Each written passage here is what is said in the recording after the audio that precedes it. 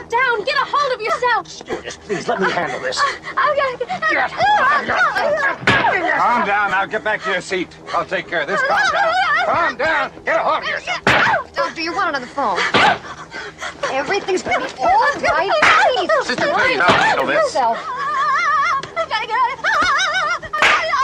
Out of here. I gotta get out of here.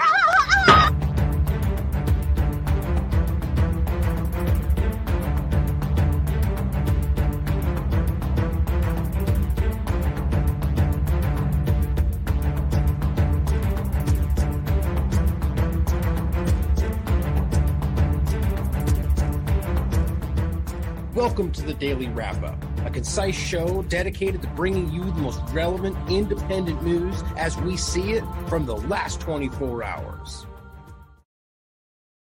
Friday, June 24th, 2022. Thank you for joining me today. Obviously, quite an interesting day. Quite a lot to talk about. There's a million different directions that people could be talking about Roe versus Wade today.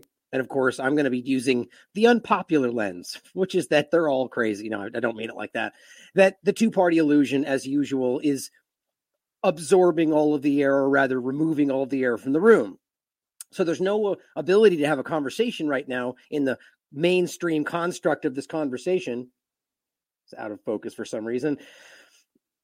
To actually have a conversation about how the two-party illusion or the two-party sides of this make these ridiculous claims on either side. Either that it's entirely, in any context we've talked about this, let's just take foreign policy. It's either all or nothing, right? They're either all terrorists or there's nothing, terrorists don't exist. It gets in this really ridiculous back and forth where always it's somewhere in the middle. Now, that's the best way to picture how this usually works. Today, I see what's happening here. And this is an important topic. Let's not diminish the idea that we're talking about the ability, the rights around a woman being able to choose whether or not she can have an abortion, essentially, and whether ultimately it being her right to do so. Now, really what changed so far, just to start off with that first point, is that now it's just being handed down to the states as opposed to the federal government making that decision. And we've already seen at least one state, as I can see, immediately making the decision that abortion is now illegal. But what's interesting is that states' rights have always been an important discussion here. Now, that you may disagree with what that state did or what other states have done, but it's an interesting point to make that it should ultimately be the decision of the state and the population of that state. Now, the point, though, is that this is becoming it's creating a situation where now they're framing what was previously happening around the January 6th conversation, protesting. And yes, things get out of hand in all sorts of cases, whether it's the right or the left. But framing that as an insurrection, which I think we've all getting tired of pointing out how ridiculous that statement is. Regardless of what other crimes have taken place there, or what things you want to point out, the laws that were broken, I'll walk along that road the entire way with you. But it still is not even remotely close to what they tried to make it out to be.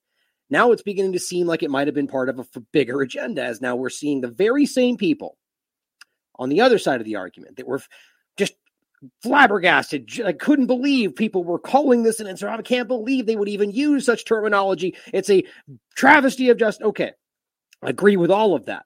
Those same people now pointing at the other side with no irony, saying that they're calling for insurrection, they're committing insurrection. Then it all becomes quite clear, doesn't it? It seems to look, at least to me, like if you stand back outside of the politics of it all, that now it looks like no matter what you're doing on either side of this, if you choose to push back against powerful people, well, you're a terrorist. It's an insurrection. You're trying to overthrow the government. Well, what about the part of that, and this is the in-between nuance, where you have a right to protest? Right, of course, I'm not saying that people that are taking violent action in the context of what you want to call an insurrection shouldn't be called an insurrection. But is that everything? Is that literally everybody everywhere that's going to be protesting? Well, right now, what I'm going to show you is that the right is pretty broadly framing anybody on the left that's protesting as that. Not to say that there aren't people taking action, and in their minds, probably in the same way, doing, well, they did it and got away with it, so we're going to do it. It becomes this ridiculous back and forth. We're going to go through this today, and it's sort of an overarching point of the show today to show you this two-party illusion and how it destroys logic. Now, again, to reiterate, because I know people just love to take things out of context, that in no way is to imply this is not an important topic, and that it shouldn't be that there shouldn't be a debate around it. But also remember the point I made the other day is that this is happening not in some deceptive way. This isn't thievery. They didn't rob the government of this choice. This went through the normal process. This is how this is supposed to go. Just because you don't like the way that it went and maybe argue that there was, here, you could get into the argument of whether there was suspicious action about how certain judges got put in place, but that's not the argument being made here. They're just simply going, well, they're Trump appointees, therefore they're what? White supremacists, terrorists, Republicans? Oh no. You mean half the country? Well, I'll get into that actually. That's not even really the point. It's half of the illusion of what we pretend it represents this country. Most people in this country are independent or realize the two-party illusion is ridiculous, but still get forced into voting one way or the other. But I digress because I can go off on this forever in the beginning, but more than just that topic, but it's such an important one for everything today. We're going to get into some pretty important topics that aren't being discussed because of that, which is sort of the secondary point, just as important around things just like this. Whether or not they're real or genuine or important or monumental, these will always be used in a way to make you ignore other things. Now, there's a conversation to be had about what's going on around monkeypox today. Now, maybe a little bit early, because as I read, maybe today there's going to be a ruling. And if that ruling goes in the direction of we're deciding this is an international concern, well, of course, that's going to get zero attention until after this whole fervor goes away. Maybe that's the point. We'll have to wait and see how that pans out, but we're going to focus on what's going on around that conversation. We're also going to talk about specifically the two-party illusion and how it's not just a Roe versus Wade, but how it's affecting our logic around scientific studies around COVID-19. Then also we're going to get into some topics around specifically the CDC, VAERS data, and how FOIA requests have proven exactly what we've been telling you the entire time. And I've been saying that not because of my opinion, but because it's just basic realities, seeing their resources, their limitations, and showing you it's a mathematical impossibility that they can actually investigate every single report. They couldn't have, and now it's being proven that they didn't even try. Now, the information shows you that they are not just saying, well, we can't get to it. They're acting as if it doesn't matter while claiming they were always going to be looking at this stuff, while giving the people on the Twitterverse the argument of they've investigated and discounted all of them. No, they haven't. And that's then turning into, well, oh, it's all meaningless. VAERS is all meaningless. And it's, well, we'll get into that and show you again what the 2006 report, or rather article covering what they said in 2006 from the UK, admitted that these are exactly what we should be looking at. That we don't need to prove this stuff. Signals alone should be enough to stop this back in 2006 with 50 reports. Now, as we're over 2 million, well, that's meaningless. Doesn't matter. Don't look at it. And we'll also talk about the New South Wales data. Again, the newest report showing you exactly what we're talking about. And a finish off point with some focus on a little bit on myocarditis again, and some reports that people are acting as if they're not there, and the hypocritical nature of where they go with these while they're focusing on Abbott's baby formula and Juul's e-cigarettes. Look how dangerous they are based on things we can barely prove, but we're going to pull them off the market right now. But make sure you get your baby injected with something we're still studying, because that's safe, right? But let's go ahead and get into this to start off with the important topic. Or actually, of course, I take that back. Quick points I wanted to include on some foreign policy things that I thought were just really important to just drop on you to make sure you see this. We've talked about this already. But as Vanessa Beeley points out, as well as The Independent covered, Israeli forces fired shots that killed a journalist. Her name was Shireen Abu Akleh. And this is according to the United Nations, according to multiple reports. Now, what's interesting about this is they denied this even happened, acting as if this wasn't Israeli forces. And there's also been more than one journalist. And as she points out, waiting for the sanctions to be applied. Well, sure, hold your breath. It's not going to happen.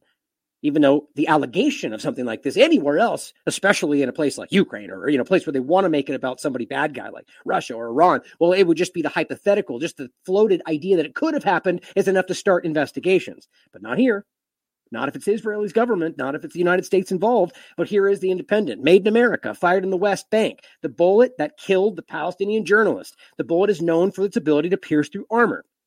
So here, we're talking about illegal rounds, specifically in regard to civilian activity, let alone a journalist. But on top of the fact that it's U.S. rounds being given to Israeli government that's used on people like this, and then the deniability of it all. There's more than enough evidence to make this a really serious international, a war crime.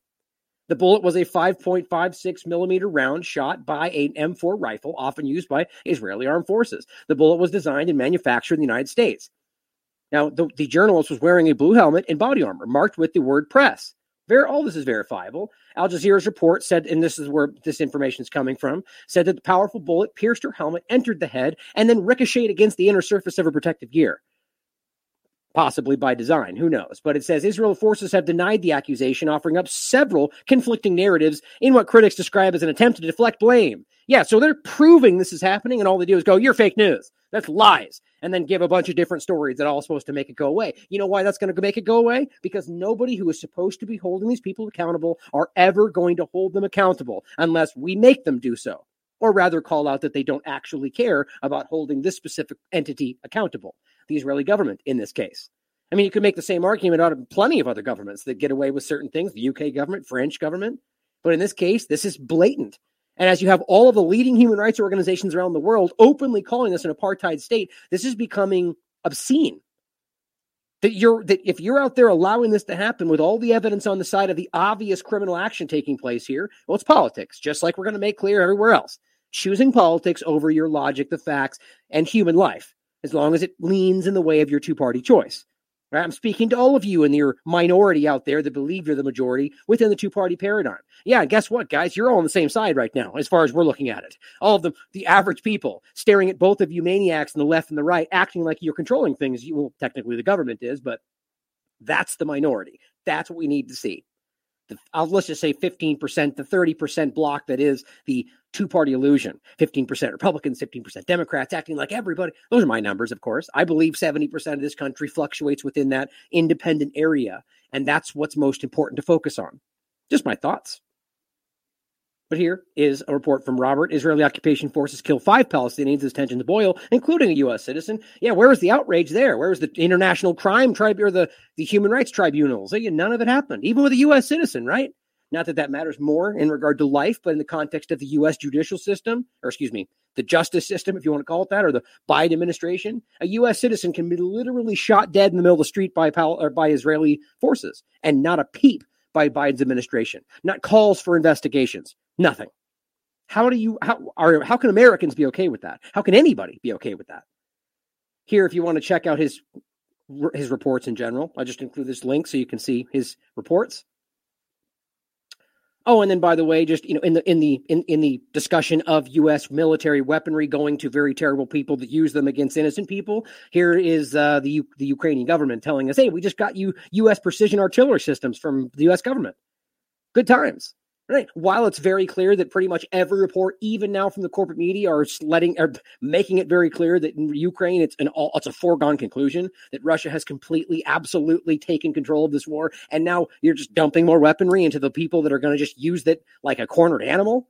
And we're watching reports come out about how they're just blobbing these weapons into open civilian areas in Donetsk, or the fact that they're hurting the people that are trying to flee as they get pushed back. But yeah, just keep dumping weapons in there. The open neo-Nazi elements that are now being proven in real time as if they needed to be proven, as we've shown you endlessly. But, I digress. Not the focus today. But yeah, just dump the weapons in there as we all focus elsewhere. Well, one last point before we start with the Roe versus Wade, or rather just the judicial discussion, because there's one other point about a gun control point we'll make right before we get into that, and it's in the same context. Here is the disinformation board that is still happening. And the reason this is important to start with is because this whole disinformation, fake news argument is exactly where all this goes. It's incredible to see how this is still happening. And we knew this. It was even the disinformation governance board was only momentarily paused. But guess what, guys? As we already made this clear, I just want to reiterate this. Homeland Security put out a statement about why, and which is a kind of a joke. It's because disinformation, as if we were spreading fake news about the fake news board. And that's why it didn't happen. That's why it's all so more important. But you remember, guys, it's already still happening.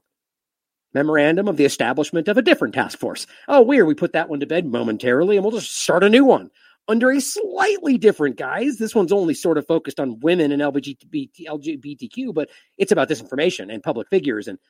And who leads this? Oh, Kamala Harris. That's right. So this is just simply a couch art. It's the same thing. Their mandate is to focus on disinformation, but simply focused on women and LGBTQ. But why is it any different? You're simply building you are policing speech. That's what this comes down to, under the guise that speech is hurting and abusing women. Now, can people that do spread, that say things, let's say, that you think are offensive, eventually do things that are illegal? Yes. Well, when they do things that are illegal, well, then you could take action. Saying things is not illegal. This is the problem that these people can't get minds around. Now, look, just like they would argue in reverse, well, if you don't like the law, then vote for it, then change it, right? I'll go out there and protest and vote for it and change it. Well, except when you're a Republican and you do that, well, you're a terrorist immediately. The point is here, guys, that if you don't like the law, they would tell you to go out and take action and change it. Well, right now, the law is pretty clear. It's not a crime to say things, even hate speech, guys. Even hate speech is not a law. It's not a crime. So when they say it's becoming, basically what this is framing the idea of what they say is hate speech. Now, look, there is hate speech. You're allowed to say things that are considered hate speech. But I would point out there's plenty of it that I would argue is terrible. And I have the right to say you're a disgusting human being for expressing those terrible thoughts. But you have a right to say them. The point is that they're framing that stuff as actual violence. But that's not the means to an end. The means to an end is to get me or people like us framed as saying things that they say are those things that then lead to violence, even though we're not actually saying those things. For instance, this conversation right here, because it is diminishing the abuse that these people suffer. Well, therefore, I am speaking hate speech, and therefore I am violent. You see, you can't even have a conversation about whether this is legitimate without being called something like this. That is the whole point. Sort of an abstract point, but the reality is it's still right here in front of you, even though the Disinformation Governance Board is not even gone. But here's what they said about it. The board has been grossly and intentionally mischaracterized. This is this statement, by the way, from Homeland Security. It was never about censorship or policing speech. Please believe us, guys, in any manner at all. Except that's actually literally what it is. How can you argue that by telling people that you're not allowed to say certain things, whether you want to call it hate speech or not, call it insulting or not, call it against women or not? Or in this case, the Disinformation Governance Board, let's just say it was about vaccine misinformation, which was their big focal point. So, okay, if you're going to sell it, you can't spread vaccine misinformation. That's what they blatantly write down. How is that not policing speech in any manner? You see, this is just becoming comical because in their mind, that's acceptable because, well, you're putting people in danger. Well, fine. We understand you believe that. But then that doesn't just suddenly not become policing speech because you agree with why it's happening. Obviously, telling people they can't say or type certain things is exactly that. It's exactly censorship, but censorship you agree with. But nonetheless, they just go, no, it was never about those things in any manner. You can almost hear them going, just believe us. It was designed to ensure we fulfill our mission to protect the homeland. Even just the term that seems very, almost just very interesting, the homeland, while protecting core constitutional rights. So protecting the homeland while protecting your rights, except what they're doing is specifically and directly undermining those rights. And I don't even understand how they translate me saying those things are dangerous and proving that, and then saying you're fake news, and that's putting the homeland at risk. Because they're conflating all of this as if you doing that is somehow working alongside Russia to undermine the democracy. But that's where we get into the kind of quagmire of the vanilla ISIS argument that I'm not going to get into today, that I very clearly see in all of this, but my thoughts. However, it goes on to say, false attacks have become a significant distraction from the department's vitally important work to combat disinformation that threatens the safety and security of the American people.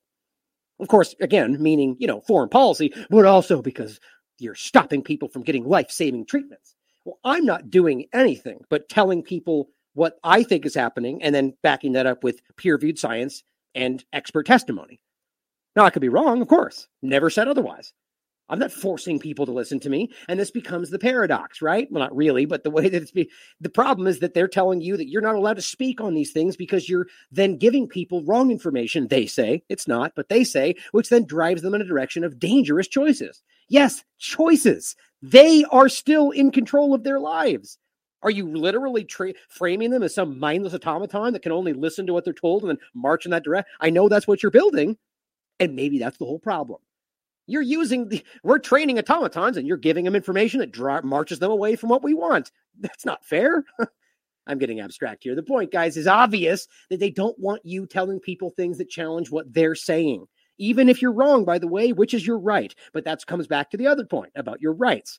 But it says, how can the department most effectively and appropriately address disinformation that poses a threat to our country is one of the questions they're going to be asking in this new discussion featuring DHS Secretary Michael Chertoff, who we discussed before, while protecting free speech, civil rights, and civil liberties and privacy.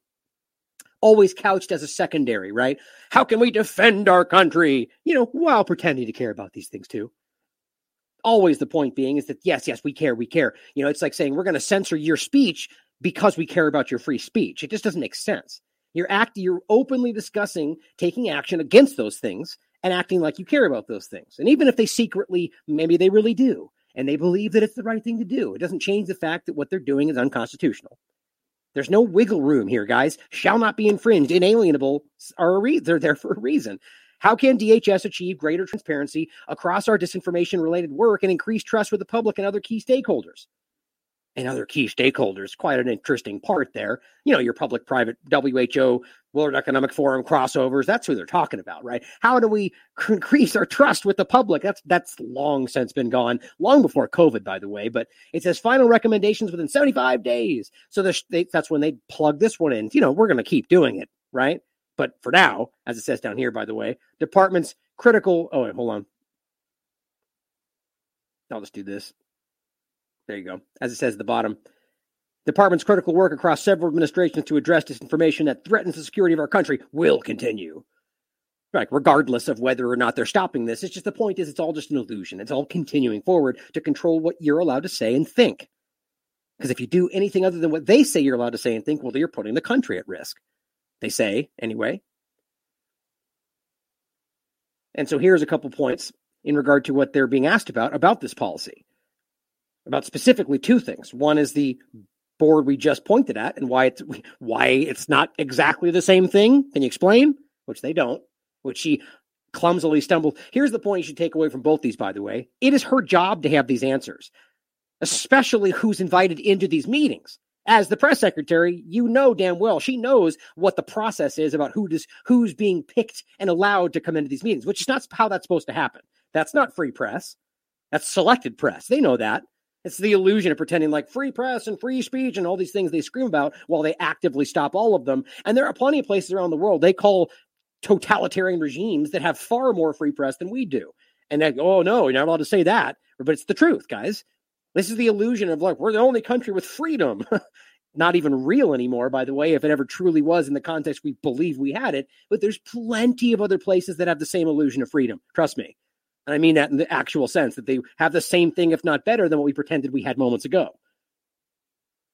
Not a benefit. It's not to diminish anything we have here. It's just simply the reality. We have this childish hat on where we pretend like everything's based on what this country... We need to come to reality with where we currently are at the very least. Now, here's what she's saying in regard to this. We were told that the task force was going... Bottom line, the question was, why are they different, right? Why is this any different than what you first did? First is just a clarification on the new online policy task force. All of us in this room. Okay. The first one on the online policy task force that the vice president's leading, that's getting kicked off today. On a background call last night, we were told that it's going to be different from the Disinformation Governance Board in that it's going to focus on illegal conduct online. But the memo creating it was a little bit broader and mentioned, and I'm quoting from the document, quote, online harassment, abuse,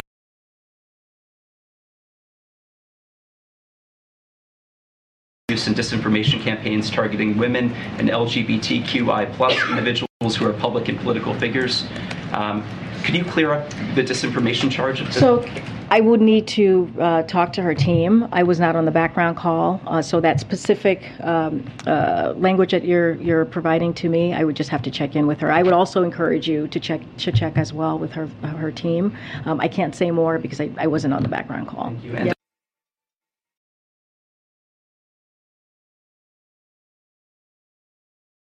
I understand that you don't have everything in front of you. Why don't you flip through your gigantic book with all the exact things you're supposed to say and then mispronounce them? The point is clearly that you should understand these things.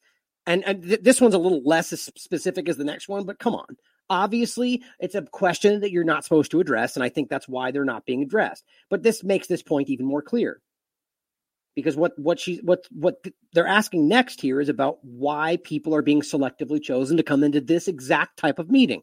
As the press secretary, are you really going to pretend that you don't know the criteria for who gets let into your briefings? access issue.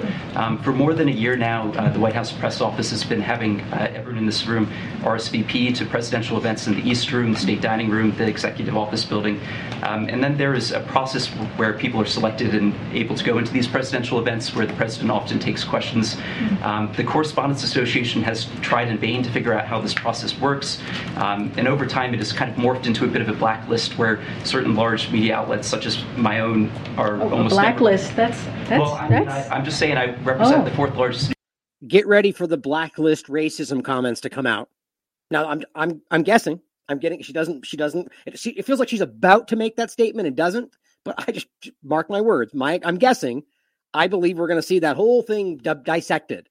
How blacklist is a racist term, and maybe it is. Maybe it stems back to some argument about. I've never even thought about where that comes from. But the point is that it is a general term that is used like any other thing that's been allowed, suddenly no longer allowed. The point should matter about whether or not the person means it with that kind of intent. And then that gets into the idea of whether or not it's their right to do so, right? But, oh, not today. The bottom line is, I think that that's going to become a conversation, and we'll see why. That, it's blacklist, really? Or you call him, what's the implication? He's the one saying they're on a blacklist. Is he now racist for saying that? I'm getting ahead of myself. Anyway, let's wait for it. Newspaper in the country, and I have been selected since November.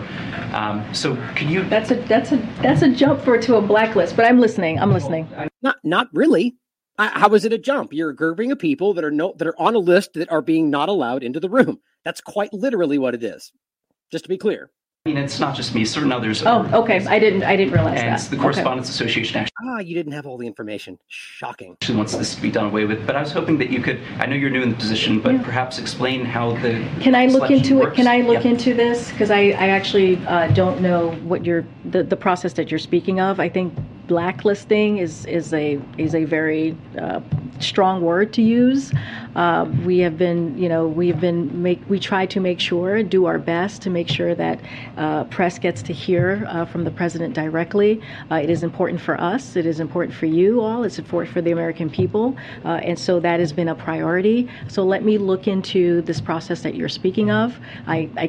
Without having all the getting an answer to the Correspondents Association. You're talking about Steve Portnoy. I talk to Steve all the time. We're talking, I believe, if not today, tomorrow. We're checking in, and we'll have that conversation for sure. I'm sure he'll bring it up. Okay. Great. So you're ignoring the question about what the process. It just frustrates me, doesn't it? And by the way, just to point this out, guys, people will always want to take the kind of statements I make because of the way that the world is today as being insensitive or racist or hate speech or anything like that. And anybody who has two brain cells to rub together and watch my content and understand why I do what I do knows that that's the opposite of what I believe, am, and everything else. So anybody anywhere, the chat, watching this at home, that are making comments about her because she's black or because anything else, you're a bad person. I think you're disgusting. The point is not about these kind of things. And I'm not suggesting anybody is in the chat. I would hope my audience wouldn't do that. The point is simply about the reality that you are sidestepping the points that you are making. And the comments we made before about her speaking incorrectly and so on. I would say that about anybody, right? The problem is that these things get pushed into these conversations so they can be ignored and dismissed. That's not to say that there aren't racist people. That was the point you just made. But the problem is people are being framed as these things because they sort of like the Israeli government calling anybody that points at their overt war crimes a racist. It's the clumsy version of exactly what happens all over the place. But it works because people get shut down. Today, though, it's becoming much more difficult because hopefully people are finding more courage to stand up. I think COVID did that in its own weird way, where you saw these doctors brave against this immediate pushback. Remember the first ones that stood up? They got destroyed. The Jensen is the one I always point at, but there's plenty of them. They lost their practices, and guess what? They were right. Maybe not in every single thing they said, but they were right to raise alarm. And the point is that people started to recognize, we need to start taking that. Step up first, take the hit, and make sure we clear the path for people to come behind us. We should not be afraid to say the truth, no matter how uncomfortable that may be. That's where we are today. Now, here's the point in this. Sort of a bad segue, really, but here is the opposite of that. Here's a tweet that I keep putting out in the context of disinformation. That's the point we're making in the Disinformation Governance Board. That's complete and utter fake news. And I did it for a reason. For those that may still be confused about that, there's people that I'll show you some other tweets. I put this out as a test. According to the science, if you take the COVID vaccine, you'll be protected from any form of death for the rest of your life. Hashtag trust the science. Hashtag I stand with Ukraine. 8 quotes, 12 retweets, 48 likes. 20 people, as I understand it, or more have reported this as medical misinformation, which, by the way, it is. Now, I'm not saying that should be censored in any sense. But the point is they're censoring all sorts of people for spreading things that we can prove. So here's an example of something that is very clearly not true, because that would make you immortal, essentially. And it's still there, despite reports. So you understand that even one report should be enough for them to go, well, clearly, based on their rules, that is fake news. But my point is they don't censor pro-vaccine anything. Now, that has to be algorithmic. There's no way that wouldn't, because it's obviously challenging the information. People are obviously reporting it, and it's still there. Here are some people that are going with it from the same thing. Please jump in, do the same thing. And yes, I do report my tweet. I'm not worried about being censored. You guys know that. They'd be funny to see that one censored of all things, but it says the Pfizer vaccine makes you impervious to bullets and nuclear radiation resistant. Exactly. I retweeted it. Still there. That's definitely fake news.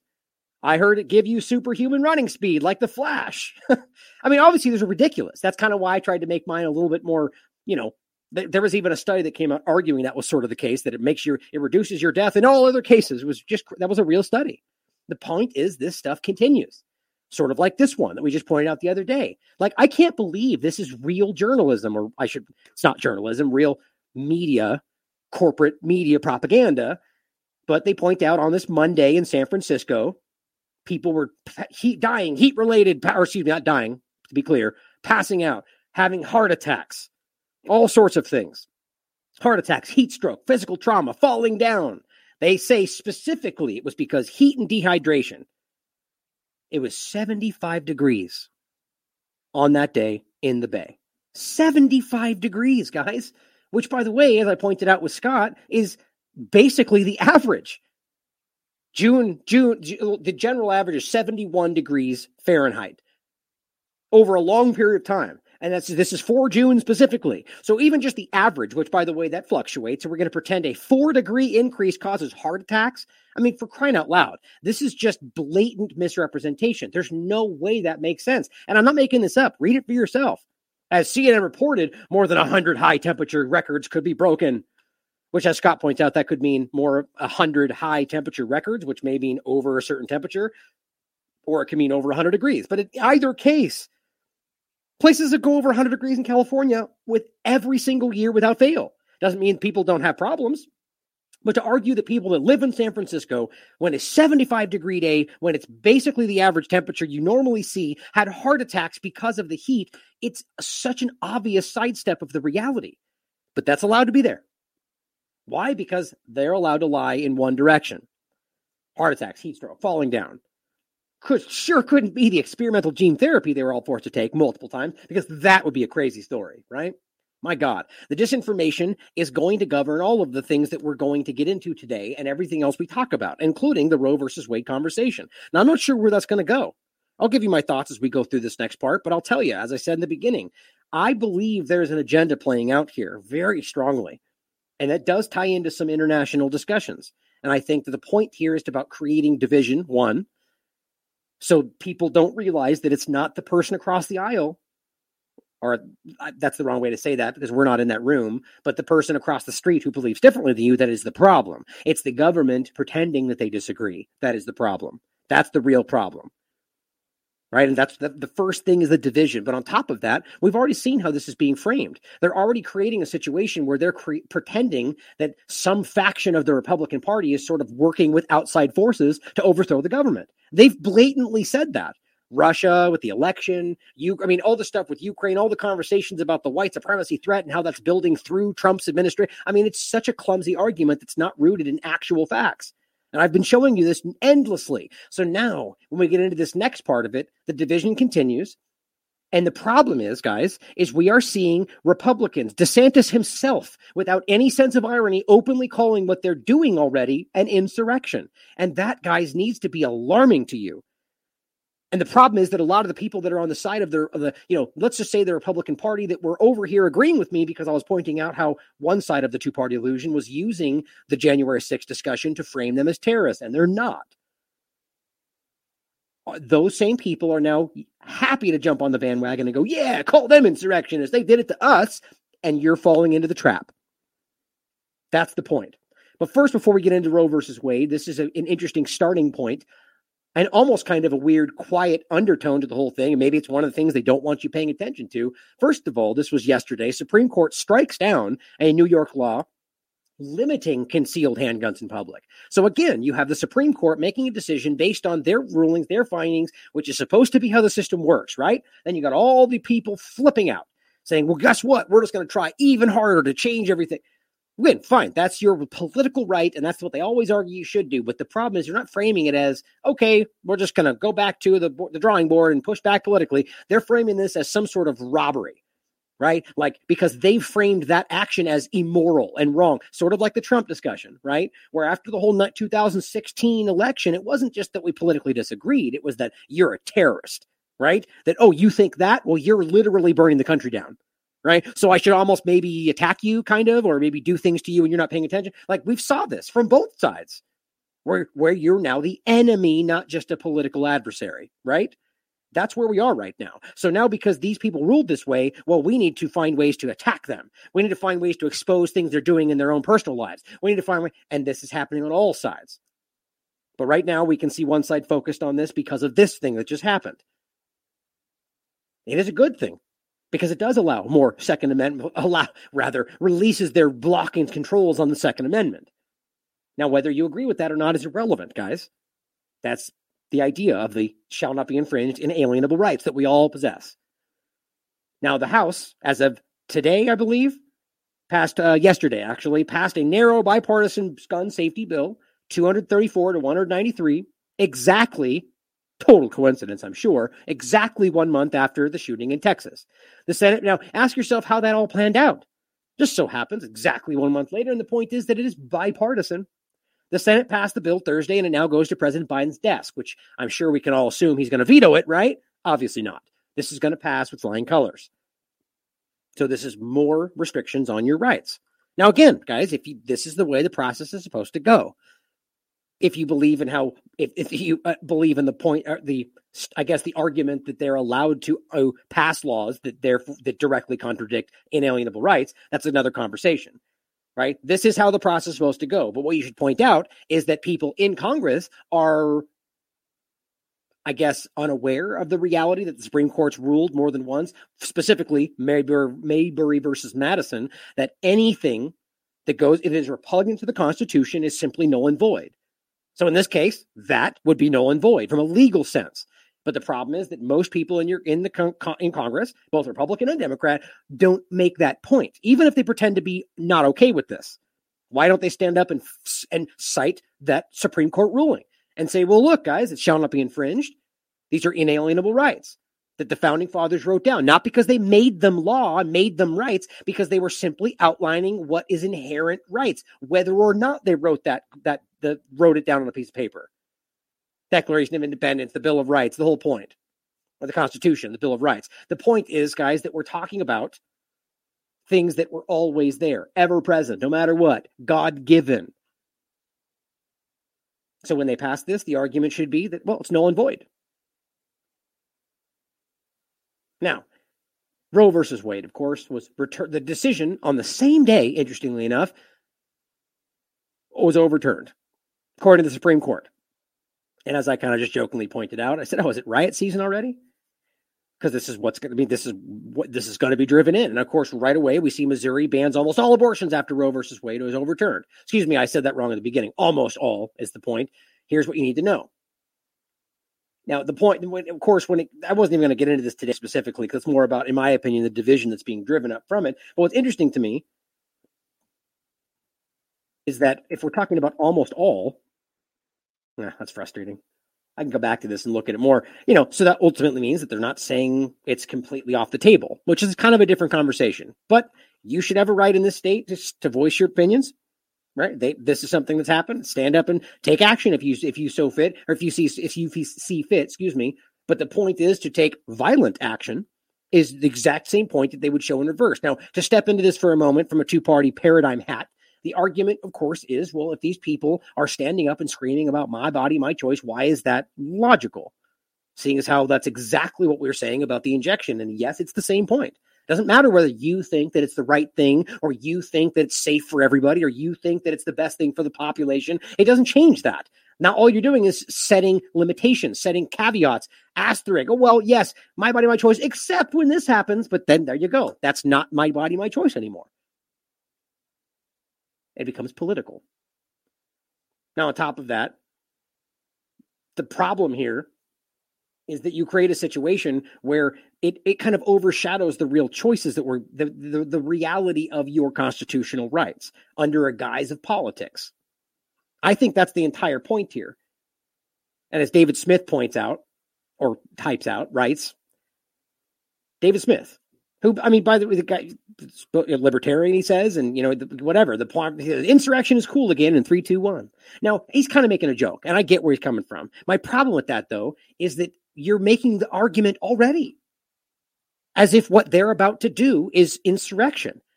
Now, I'm not going to say that maybe it will be. Maybe these people will literally break into buildings and try to overthrow the government. And then sure enough, that'll be an insurrection. But my point is simply to already frame it as that, which are there not going to be people that just simply protest? And maybe they get violent with that protest, right? Are we not going to say that there's examples on the right that do the same thing?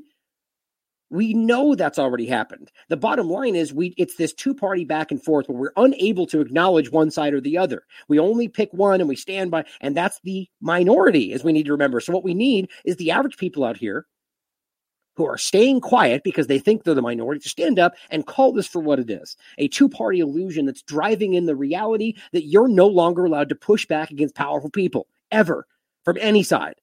Because one side or the other is going to stand up and call you a terrorist. That's all that needs to happen. Now, whether people like Dave Smith or DeSantis or anybody else that is already making this comment is aware of how that's being played, I shouldn't even poke Dave Smith. I feel like he's making a joke. I just want to use this to set the table because he's sort of right in a way from a two-party standpoint, right? It's now going to be acceptable to do certain things because it's on one, but it's the same way the right would allow certain things once they're the ones doing it. It's the flip-flop nature of it all. And we need to realize how this is hurting us. So here's the main thing, guys. Here's DeSantis. And I was going to play this the other day, and I almost wish I would have now. But this was from a couple days ago on Fox and Friends. And this is not a joke. Here he is literally saying that this is what they're going to be doing is essentially insurrection.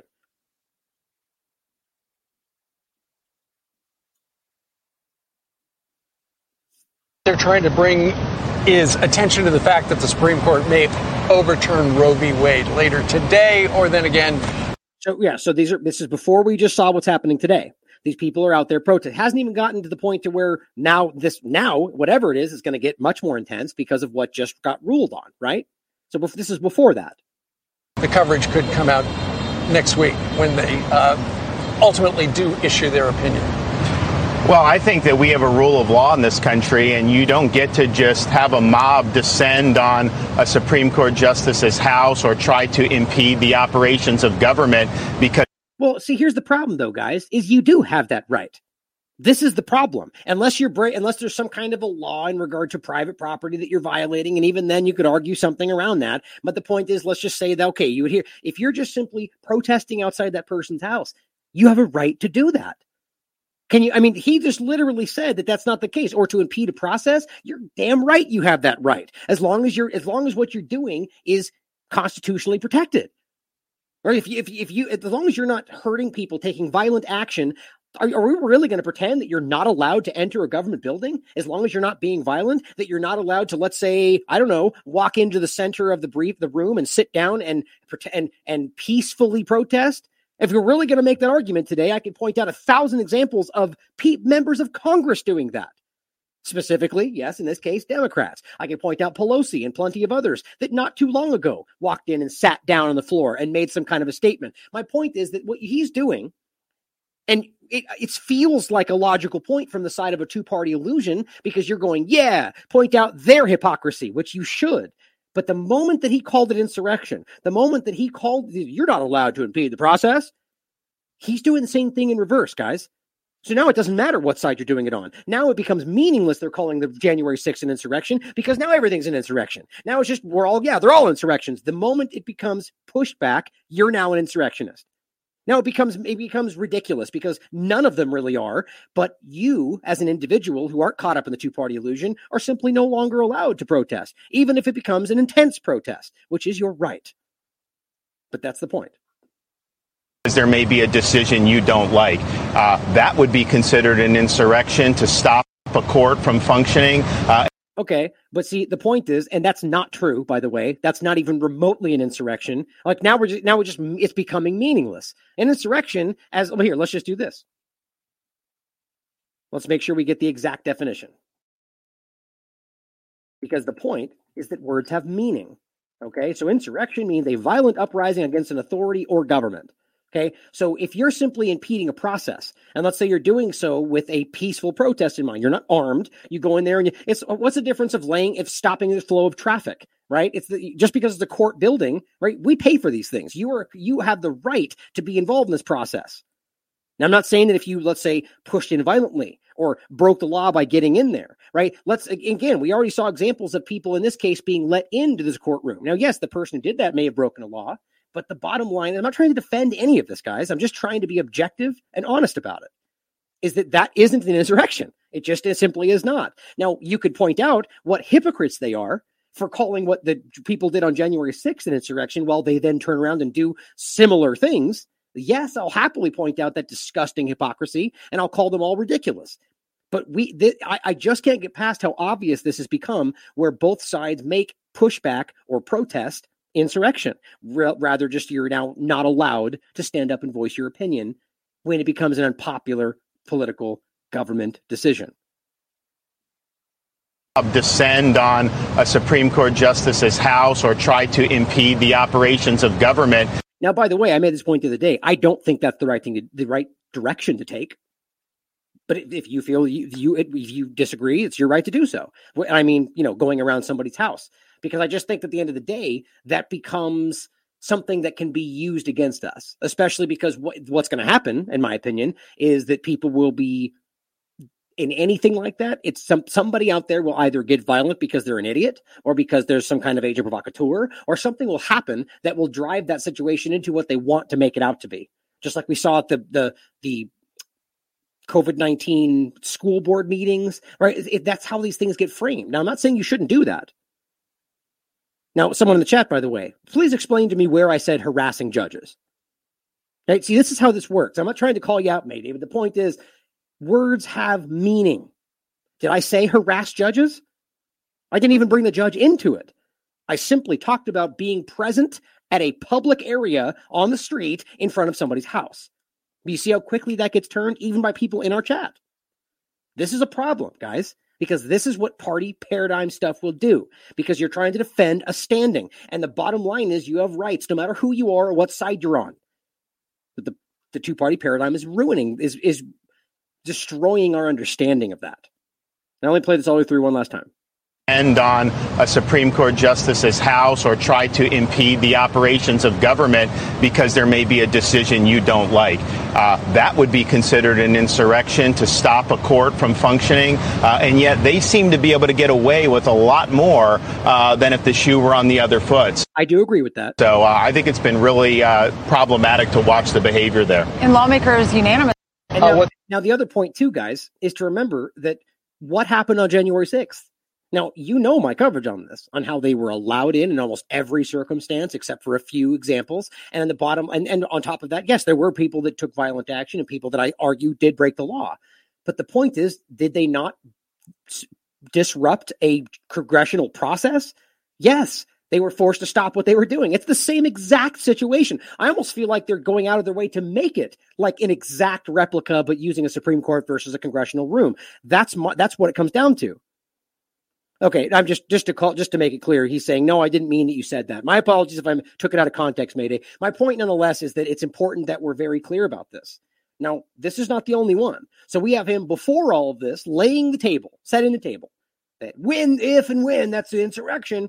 Okay, well, now we're already seeing that take place. Here is another speech from DeSantis, and this is from May, saying the same thing. Excuse me, not forward, but for a little further back. Setting the table was my point. So here's him saying it a little further back.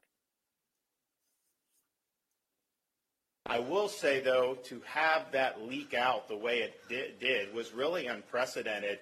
And I think it was, really an attack on a lot of the justices. I think it was an intentional thing to try to whip up a lot of of the public, to try to make it very political, potentially try to bully them into changing one of their positions, and that is not something that's appropriate for the judicial branch. And so I know they launched an investigation. And this is about everything coming out about this, right? I feel like this is entirely on this was part of what they wanted to happen, in my opinion, right? That came out because they wanted us all talking about it, right? So it could build and build and build. And now it happened exactly in line with the other things that are happening. And now all of a sudden, both sides are terrorists if you choose to stand up. They need to figure out who did that, and they need to hold them accountable, because that's a real significant breach of trust. Which, guess what, in my opinion, will never happen unless that's necessary to achieve some other goal. To talk about an insurrection, that's a judicial insurrection, to be taking that out and trying to kneecap a potential majority. Come on, guys. Are we really pretending like this isn't some sort of plan here to insert that term on the other side everywhere possible? So now it's an insurrection against the justice system? What does that even mean? Are you trying to overthrow the one process? Like it's meant to, now it's becoming meaningless. That's part of the point. Now, just to reiterate, just the chat going back and forth, I think it's a bad move to do this, to protest or surround somebody's house in that way because of the way they're already setting this up, guys. But I do believe that protest has an effect. I'm a pessimist, a little bit jaded about the process and how they abuse it against us now. But nonetheless, it's clearly something you have a right to do. And if you believe that's the right thing, I support it. I just don't think, my opinion would be that's not the right thing. But as long as you're not being violent, you have a right to do so. Yeah, right. It's just saying insurrection is just inflammatory. I agree. But here we have different pundits on the right doing the same thing now. So now that it's happened, now that the rulings come out, here he goes, AOC calls for insurrection. It's like they're playing a game, guys, and you are the punchline. Okay? She doesn't say insurrection. Unless there's some part that I didn't see, as I watched more of this as plenty of other. The point is she's simply saying, here, I'll play it. Oh, you know what? I do think I downloaded this clip. It's a short one. Oh, you know what? I didn't actually, because it's just chanting here. Saying this decision is illegitimate, right? And you have a right to say that, right? But why is it illegitimate? This is my point from before. Why is it illegitimate? It's the normal process. They voted and they ruled. It's only illegitimate because you don't agree with what they came to the conclusion of, which then makes you, look, if you want to be real about that actual discussion, now I'm not going as far as the ridiculous hyperbolic claim of insurrection, but if you want to get into an argument about people that are not abiding by the process and trying to undermine our democratic process, which is not what's really happening here, that's exactly what this is. Acting like the actual legitimate legal process is illegitimate because you don't agree with the findings, or rather the ruling. Let's keep it. Listen, it goes forward.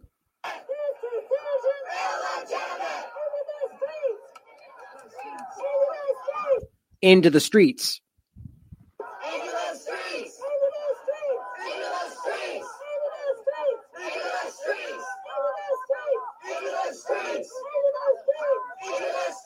Now, here's another way to look at this, too. And again, please do not take this one as a partisan point, because the argument is that this is going to happen however this spins, because they want you, whatever side you perceive yourself to be on, to be seen as a terrorist, as an insurrectionist, as a revolution, if you choose to stand up and push back against anything that's being said. Is that if this had been the other way around, had this been the other way, they ruled that it stands. I argue the Republicans wouldn't have done it. Continuing the status quo is a hard thing to push back on like this. But my argument would be if it was something in the same vein, if there was a ruling that went against them to the point to where they felt like they were being attacked, or however you want to look at that, and they stood up and did exactly this, identical stand in the streets, illegitimate, with no violence, but just like this. Are we really going to pretend that it wouldn't be framed as exactly what they've already framed those situations as? White supremacy, revolution, right? Whatever terms they use, domestic terrorists. Why? Just because they framed them as that. Oh, he's wearing a red hat. Don't you know that's what they are? This is childish level dialogue, guys. We know that's the case, but that's not a two-party point, because at the end of the day, it all falls on you no matter what side you're on. Because look at them calling them terrorists right now. Here is John D. posting something. I mean, I'm not even going to play the beginning of this from some Newsmax ridiculous partisan garbage, but it says, pointing out what she says here, and this is Senator Jean Shahan of New Hampshire attempts to influence the Scottish decision. Actually calling for a revolution like insurrection, which I agree with. But the point is simply saying, and to be clear, if you want to see that, then do this. Now, why is that acceptable? Right? That is on the same par as anybody in the Republican side being called out for being, allowing or promoting what they stupidly still call an insurrection by simply saying things like, look, if you want these people to be upset, then don't do this or do that, which there's plenty of statements like that around the election and the voter fraud. And they point at those and say, look, see, that's what they're causing. Well, what about this then? Here's what she said.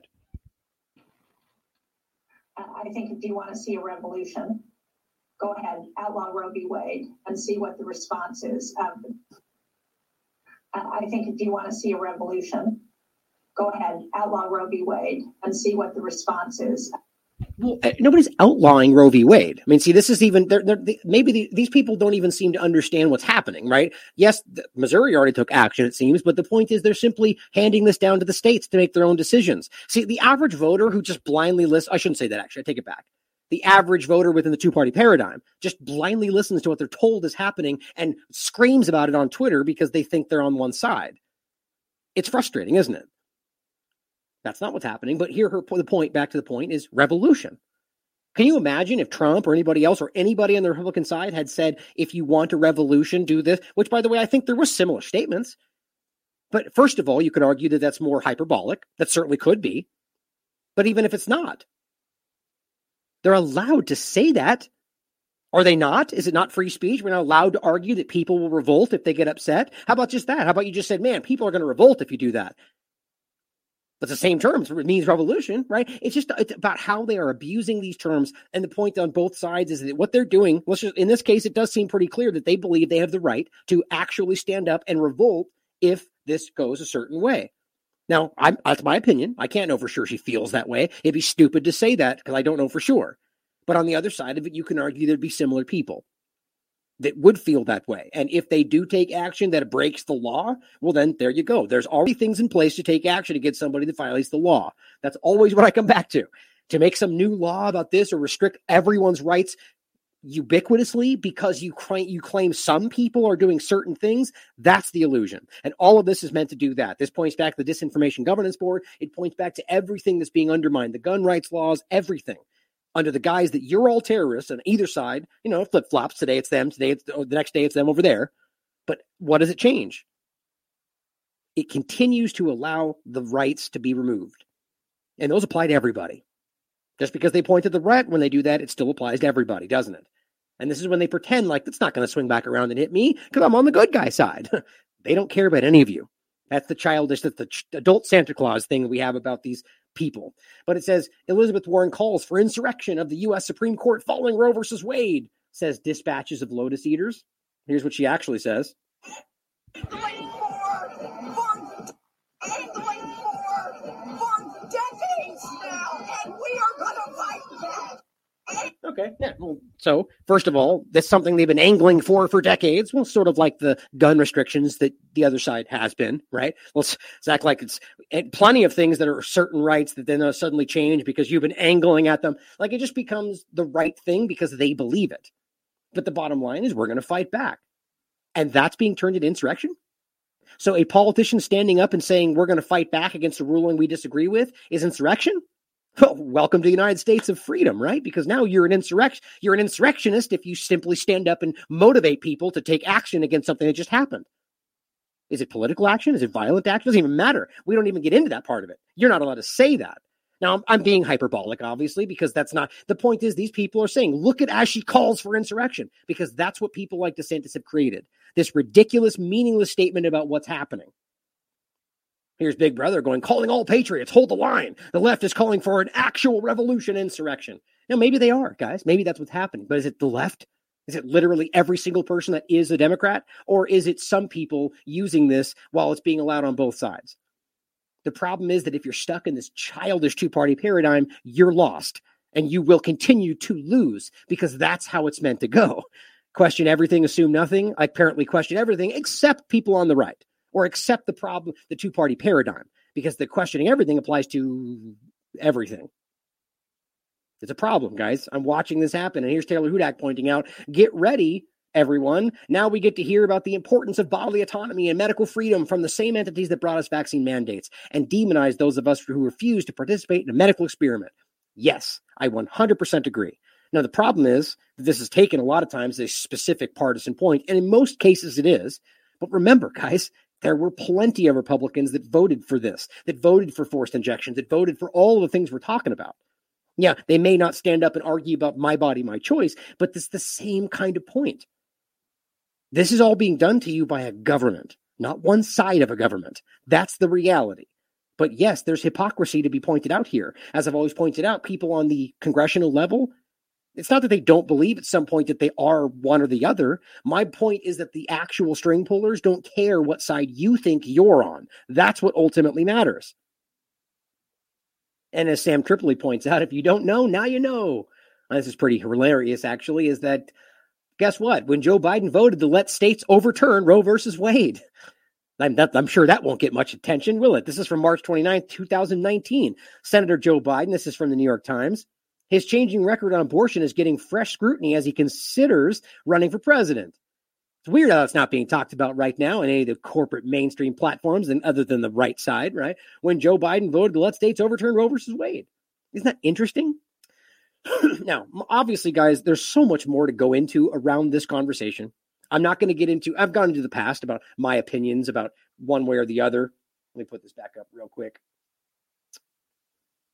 That doesn't matter. The point is, there's obvious points to be made about, people's rights, about whether you're individually allowed to make these certain choices, or, and so on and so on. I've made my points very clear. I always err on the side of personal choice. That's actual freedom. Now, I do have sort of a contradictory opinion, but that's for me to feel out about whether I have a problem with life being taken, because I do. That's a huge conflict for me, because that's a conversation that I've had many times about whether, where I like I said, I at a fault about personal choice. But then from my personal opinion, I find it to be wrong, both religious as well as anything else. But you see how that works? Even though I do feel that way, I understand that choice is paramount in an actual representative government. If we actually pretended we have that, that's the point. But what I'm talking about today, guys, is not necessarily whether it should be or shouldn't have happened, because it doesn't really matter, does it? Because the process is the way it's supposed to go. And you want to pretend we can vote in the next thing, then go put your fairy tale vote in the next box and pretend you can change it the next day. The point is that these things are being used against you. And we are watching actual pushback against the government in any sense framed as terrorism, as insurrection. Even now, just standing up and protesting in a legal space. If it's done with enough fervor, or if you have the right hats on, then you're actually a problem. That's where this all seems to go. Now, what I wanted to point out here is that this is really about something much bigger. And even places like the Washington Post back in, I think it was 2019, made a similar argument, but of course wouldn't happen today. How to fix democracy, the Washington Post writes. Well, of course, move beyond the two-party system, experts say. Now, of course, I'm not promoting or supporting the Washington Post, but even they are forced to point stuff like this out. Hear what this is saying. Dissatisfaction with two-party politics is an all-time high. A new Gallup poll shows 62%. Remember that 70% I was just talking about? 62% of Americans saying that Democrats and Republicans are doing such a poor job of representing their constituents that a third party is needed. Yeah, guess what? We have I don't even remember what the last count was. There's like 10 or 12 parties in this country. The problem is that they even write about it as if there's only two. There's the Green Party. I don't support most any of them because they're all broken. The point is, guys, that it shouldn't be only two things that you talk about, because most of this country, as you just heard, represents themselves as independent. But yes, they get forced to vote for the lesser of two evils because that's the way the propaganda campaign conducts itself. That you get pushed into a corner and they go, your vote matters no matter what. And at the last second, they go, nope, it doesn't matter unless you vote for one of these two people. Because they love to contradict themselves in really clumsy ways as if it's not obvious. But yeah, so it only matters to vote for these two, but your vote matters right up until that, no matter what. The problem is that you get forced into that. But the reality is that we all as Americans recognize this is a broken, completely inept system. But the zero-sum winner-take-all dynamics, the Washington Post continues to say, of U.S. elections makes it nearly impossible for third parties to gain electoral traction by design, despite survey data that shows fully half of Americans do not identify with any party and label themselves as independents. Right. That's the point. So if most of this country does not represent either of those parties, how is it that for the last 2 decades or more, when that's been the case, it's continued to only be 2 parties? Shouldn't that expose the whole damn thing? Well, the point is, guys, because things like this can continue to happen. It's much easier to keep you in an illusion when there's only little places like the UK, where you can listen to them discuss how it's basically the same thing, where the parties are co-opted, it's broken, there's plenty more parties, same kind of illusion. But this is easy with 2 parties. Even as we continue to write that this is what most people want. Here it is. This is from last year, 2021. Now, while all that's happening, here's what Derek Brose is pointing out. Get prepared. Members of the committee could announce, by the way, I've got a great article from him coming out later today, could announce their decision on whether the outbreak constitutes a public health emergency of international concern as early as today. Well, look at that. If they rule on this today, that'll be another very huge story that gets undermined by that 2-party illusion discussion. Now, Tedros saying that the spread of the disease cannot be ignored. Well, we'll have to wait and see. Now, here's the follow-up. I'm going to refresh one of these right now to see. But this is from the UN, monkeypox. Amid uncertainty, the global situation cannot be ignored. And they're going to rule on this today, or could be today. Members of the committee could announce their decision on whether or not the outbreak constitutes a public health emergency. Meanwhile, this is while 0 deaths have been reported, mind you, 0. But it could be a public health emergency, of course. International concern with 0 deaths. But meanwhile, Tedros said that the spread of the disease, both in non-endemic and endemic countries, cannot be ignored. Here's their tweet. We can follow this. The first emergency committee meeting regarding the multi-country monkeypox outbreak. And I think this is the one I'm going to try to update. Let's see if there's any recent updates on their Twitter feed. Doesn't look like it. So we're going to go ahead and assume that after the ending of the meeting yesterday that nothing has been concluded, or at the very least that they just don't want to say it yet. Kind of interesting, isn't it? Here's the actual meeting. Now I want to play. Actually, I don't know if it's loud enough. I did this for me, but you guys can, let's see if you can hear it. Here, I went through a lot of this. It's an hour and 10 minutes. You'll hear repeated at the end that the findings of their experts say that this is not dangerous, that there's very little concern, no more than what would have been before they pretend this is an outbreak, right? Here's what it says, or what she says, the host. Monkeypox is still, for the general public, is still considered of low risk. But I think of low risk is what she said. And then the rest of their testimony says the same. Now, this was, this is 6 hours ago. Let me refresh.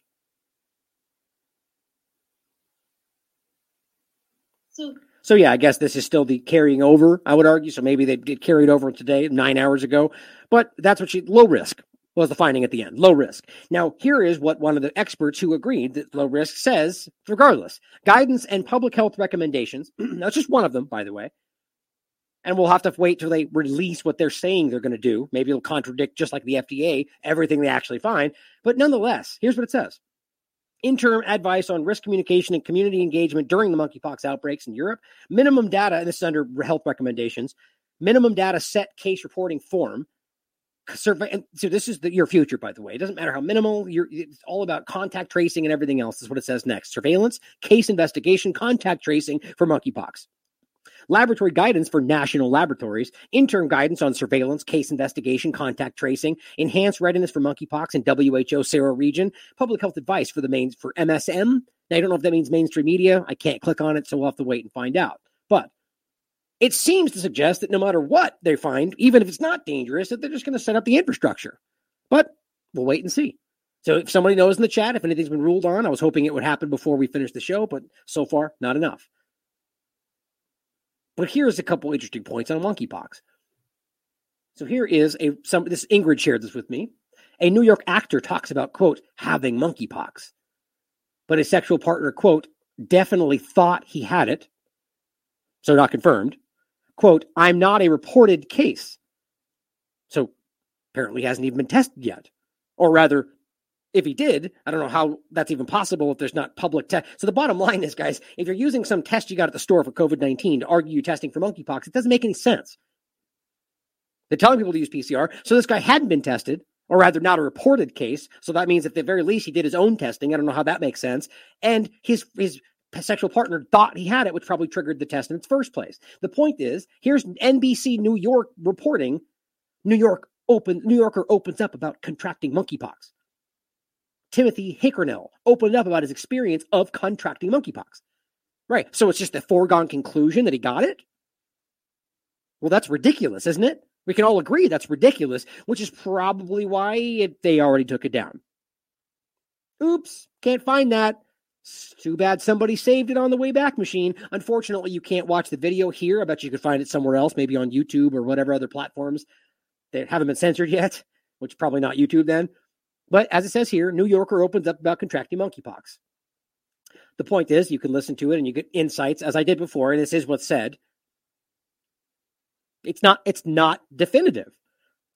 So I asked them, I said, hey, NBC, why'd you delete this? Maybe because it was never proven that he even had monkeypox, as if that's even what we're talking about, and it was completely subjective, but you posted the article anyway as contracting monkeypox? Hashtag stenographers? Probably. I mean, and again, back to the disinformation point. This is allowable. As long as it's pro whatever the narrative is, it doesn't really matter to them. And you can look this up for yourself. Actor Timothy Hinkle opened up about his experience. That's their direct statement from their post, but all you find is the 2 NBC posts. Rather, the one, really. It looks like they changed it once. There's 23 hours later, and then deleted it because it's definitely not there. So maybe they tried to alter something quickly to change what was being said. The bottom line is, guys, this is ridiculous. This is the kind of garbage you get from the corporate media. And they just delete it and move forward, and nobody calls them out other than us. Independent media, I mean. Regardless of this absurd situation where it's not even really definitively proven that's what we're dealing with, and there's plenty of experts that are calling this out, and we're using a PCR test to argue that it's happening, which is ridiculous from the very beginning, seeing as how it's not the right test for this, as any of the experts involved with the creation and the use of it are telling you. And that's one of a real obvious example of how this has created illusions in the past, going back to whooping cough in 2007, or just COVID-19 in general, as we've admitted there's false positives. But how about just the fact that there's plenty of other things that are being caused that look like that. Like 7 different examples of side effects the current injection being given clearly look just like that. Plenty of them. And I've made this case in the show. But for that point aside, how about just ask yourselves why, with 0 deaths, with something that they admit is not dangerous, is there a high demand for monkeypox vaccines in New York City? That seems a little bit weird, isn't it? How about the fact that what they're giving is, in fact, a smallpox vaccine, which is shown on the CDC website to not be safe and effective against monkeypox? That's their statement still right now. But yet they're standing in line for this outside, right? Most in-demand vaccine in town isn't for COVID, it's for monkeypox. My friend texted our group today at like 11:30 this morning with this news, and I happened to be at a computer, so I said, oh, let me just grab whatever I can right now and hope for the best. Hail McSherry. Right, so that's a blind trust in the statement. Get it because they said so. Got it, I'll be right there. I mean, really? Are we really not going to have more insight into... I mean, how about you go back and understand the real discussions being had of the homosexual community around the HIV discussion? And a lot of the things that were being discussed around the testing and experimentation of that whole dynamic. Are they really that uninformed that they can't understand what's already taken place in the past? Or the reality that this is completely, as their own website points out, not proven to be effective at the very least against this thing they say is happening, and whether or not it's safe is something that they themselves call into question. But because... what, the benefits outweigh the risks? You mean the risks that aren't currently there? You mean the fact that no one has died and they themselves say it's not dangerous? So why would you take something that we don't know if it's even safe for something that they say is not dangerous? I mean, guys, this is more off the rails than a COVID-19 conversation. And I'm pointing to their own statements from the CDC. But here they are, in line for it. He managed to snag a coveted appointment at the Chelsea Sexual Health Clinic, the only spot in the city administering monkeypox vaccines. The CDC sent 1,000 doses, and the clinic is booked solid through Monday. You know, if I had a nickel for every time I've had to go through the stress of trying to find a vaccine for an illness that I'm afraid of getting in the recent years, I'd have 2 nickels, but it's too many, and I'd love to get it over with as soon as possible and hopefully nip it in the bud. Richard Chow wasn't so lucky. He couldn't get a walk-in appointment, but he will be back. The plan is to come back tomorrow. They open at 11, so the volunteer here told us to come back at 10. We're going to try again. It turns out New Yorkers are traveling to great lengths, literally, to protect themselves. Because Montreal opened up vaccination. Protect themselves from what? I mean, are we trusting the science? Are we listening? I mean, even the corporate media is reporting that this is not dangerous. There's been no deaths. It's very minimal. Contracting it from human to human is basically impossible, according to what they're reporting. Now, could it change? Yes, possible. Anything's possible. But why are we jumping to the idea that just because it could maybe one day be dangerous, we're going to take something that's not safe and doesn't have any effect on this? I mean, this is just ridiculous. This is the diametric opposite of even what they claim is trusting the science. They're not even listening to the corporate media anymore. But apparently vaccine good no matter what. Isn't that what we've been saying from the beginning? No matter what, no matter what. Earlier, about a week ago, people in New York City were going up to Montreal just to get the vaccine. There's a desperate demand for it. Manhattan Borough President Mark Levine says the city is working with the CDC. This feels a bit like propagandization, like pushing the idea that, look, they're scared. Shouldn't you be scared? I don't buy for a second that people are knocking down doors to get this at all. I think this is just a pushing the idea personally, but nonetheless, it's quite ridiculous, isn't it? To secure more doses ASAP. State Senator Brad Hoylman says he's reached out to New York's health department as well. He's asking at-risk individuals, primarily men who have sex with other men, to be careful. Nobody wants to get into why that even makes sense. If you watch the discussion of what they had on the dang it, what was it? I was just talking about it. The UN meeting. I was trying to remember the name of the group. What was it? Did it even post a name? It says the World Health Organization's Emergency Committee. I guess that's just the Emergency Committee. That if you watch the whole thing and actually get into what they're discussing, they ask these questions, right? They get into the discussion of why. Why is it only supposedly gay people who have sex with men? And there's no real explanation. They don't even, I mean, the first thing I would say is maybe because it's a blood transmission, and that was the classic argument in regard to HIV. But nope, they just go right past it. They're just like, well, because skin to skin contact. That's what she argues. And so why is it only specifically, or at least what they say, specifically people that have sex with men? I mean, it seems like a weird couched argument that is going to make more sense as we go forward. But even that was called into question around the HIV/AIDS conversation. But here we are all over again. Careful, especially this coming weekend. This is Pride, and let's be realistic. There's going to be a lot of contact among men. I mean, what is he? So what you're making a joke about? It's Pride, so they're all going to be having sex. Apparently, like that's what he literally just insinuated. Like, why are you people out there in this community allowing these idiots to talk about you? Why don't you? I mean, maybe I should take their back. Maybe you aren't. Maybe that's the point. Maybe they're standing here acting like they're talking about you and acting like you all agree, and you don't. Just like the false majority I'm pointing out everywhere else. So there you go, right? But come on, guys, that's insulting, and it should be because these people are clowns. I'm going to leave it there because I'm tired of watching these people talk. But the bottom line is, guys, this is ridiculous. Based on their own data, this doesn't make sense. But they're going to keep pushing it, and we damn well know that. And here is one of the most ridiculous parts of all. We saw this around COVID as well. How to have sex with monkeypox. We're already there, apparently. CDC releases bizarre guide telling patients to, quote, keep their clothes on. That was a COVID-19 discussion. Or apparently masturbate 6 feet apart away from your partner. That's it. Right? Oh, so don't reproduce? Got it. That's not part of the discussion, is it? Well, here's the Highwire pointing out, quote, 72 cases of monkeypox across 18 states in the last month, making it the country's largest monkeypox outbreak ever. This is from the CDC, or rather NBC New York. CDC issues guidance on monkeypox symptoms. So we're talking 72 cases in 18 states. No death. This shouldn't even be a conversation.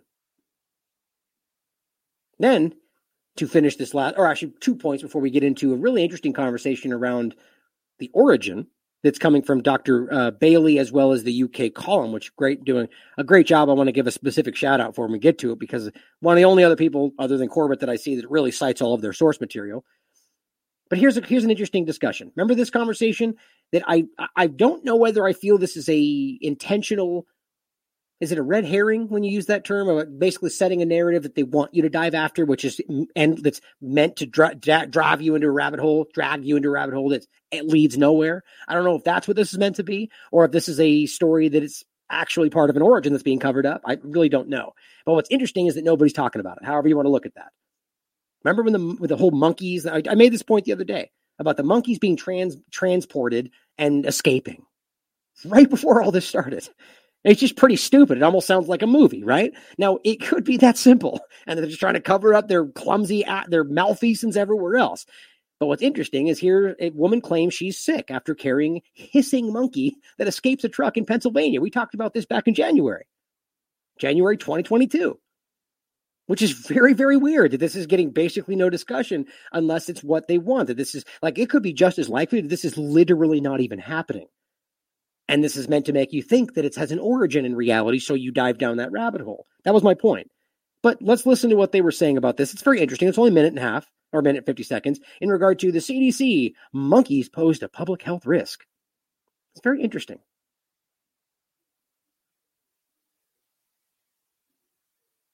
Three of the monkeys that escaped Friday night after a crash in Montour County were euthanized. Federal officials confirmed that information, but that raised... Three of them, by the way. So there's one unaccounted for. Even more questions. Newswatch 16 Stacey Lang lays out new information from the CDC regarding the decision to have the monkeys put down. It was a Friday rush hour fender bender many of us won't soon forget. A truck hauling 100 monkeys collided with a dump truck outside Danville, and 3 of the monkeys got out. That set off an hours-long monkey hunt in the woods that included state troopers, the State Department of Health, and officials from the Centers for Disease Control. The CDC later confirmed that the 3 monkeys were humanely euthanized when they were found. Many of you wondered why. A little 3-pound monkey doesn't scare me, but why are they so concerned about it is what concerns me. Here's what the CDC tells us now about the monkeys. They're a breed called Monkeypox, and they arrived in the U.S. last week from Mauritius, a country in Eastern Africa. They were being taken from New York City to a CDC-approved quarantine facility. We do not know where the surviving monkeys will go after they're quarantined. The 3 that escaped posed a health risk. Well, I guess there's more. I thought I remember the story being 4, but I guess apparently there's more of them, right? I mean, just while it says I paused it, I mean, are we really going to pretend like this is not, like, why wouldn't this be an obvious discussion? We're literally talking about monkeypox, and we're talking about monkeys that are used to be tested on at BSL-4 labs in the CDC with things like this. And they're being transported, they escape. A woman says she gets sick from one. And then right after that, we have a conversation about this over to, I mean, it either, like I said, it either seems like a ridiculous movie style narrative just pushed over this to hide something else, or it's a possible origin. I mean, something tells me that seems ridiculous, but because it does seem like almost like right out of a movie, doesn't it? Risk to the public, CDC officials told us today.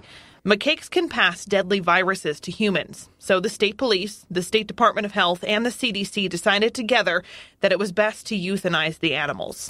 Newswatch 16 did speak to a woman. So I don't understand that. So you gain control of them back and then euthanize some of them because they could bite people, but you just got control of them again, right? You got them and then killed them. So why are you killing them if they're no longer a risk to people that are out there? This doesn't even add up, guys.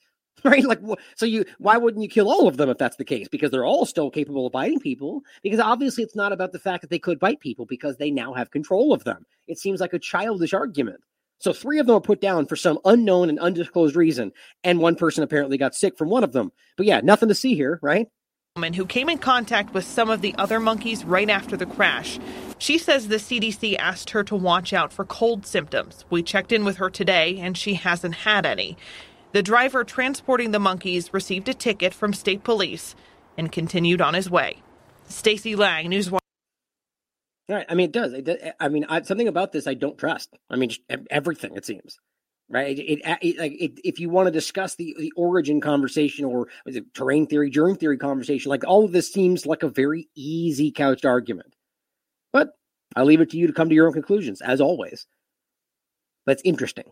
It really is to see. And again, don't forget that even though they're saying, well, we talked to her, she didn't have anything. Well, that's not what seems to be happening. Multiple reports came out where she claims she's sick and then it got really weirdly suppressed. The woman's pink eye was so bad that she checked herself into an emergency room. Now, could that be connected? I don't know. The bottom line is it's interesting, the correlation of the timing of it all. Which brings us to the origin conversation, which I think is really important. This is a few minutes, so just let's go into this. And here's where it's stemming from, monkeypox mythology. And this is from Dr. Sam Bailey.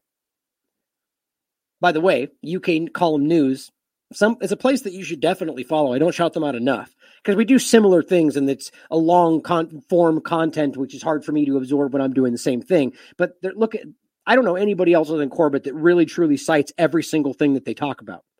Which, by the way, there's some really stupid people on Twitter that are attacking that idea as if it means a bad thing, right? Look at all these Twitter links and everything. It's all garbage. It's like, yes, I cite everything that I talk about as if that's a bad thing, which included in that is the peer-reviewed science that they pretend isn't there.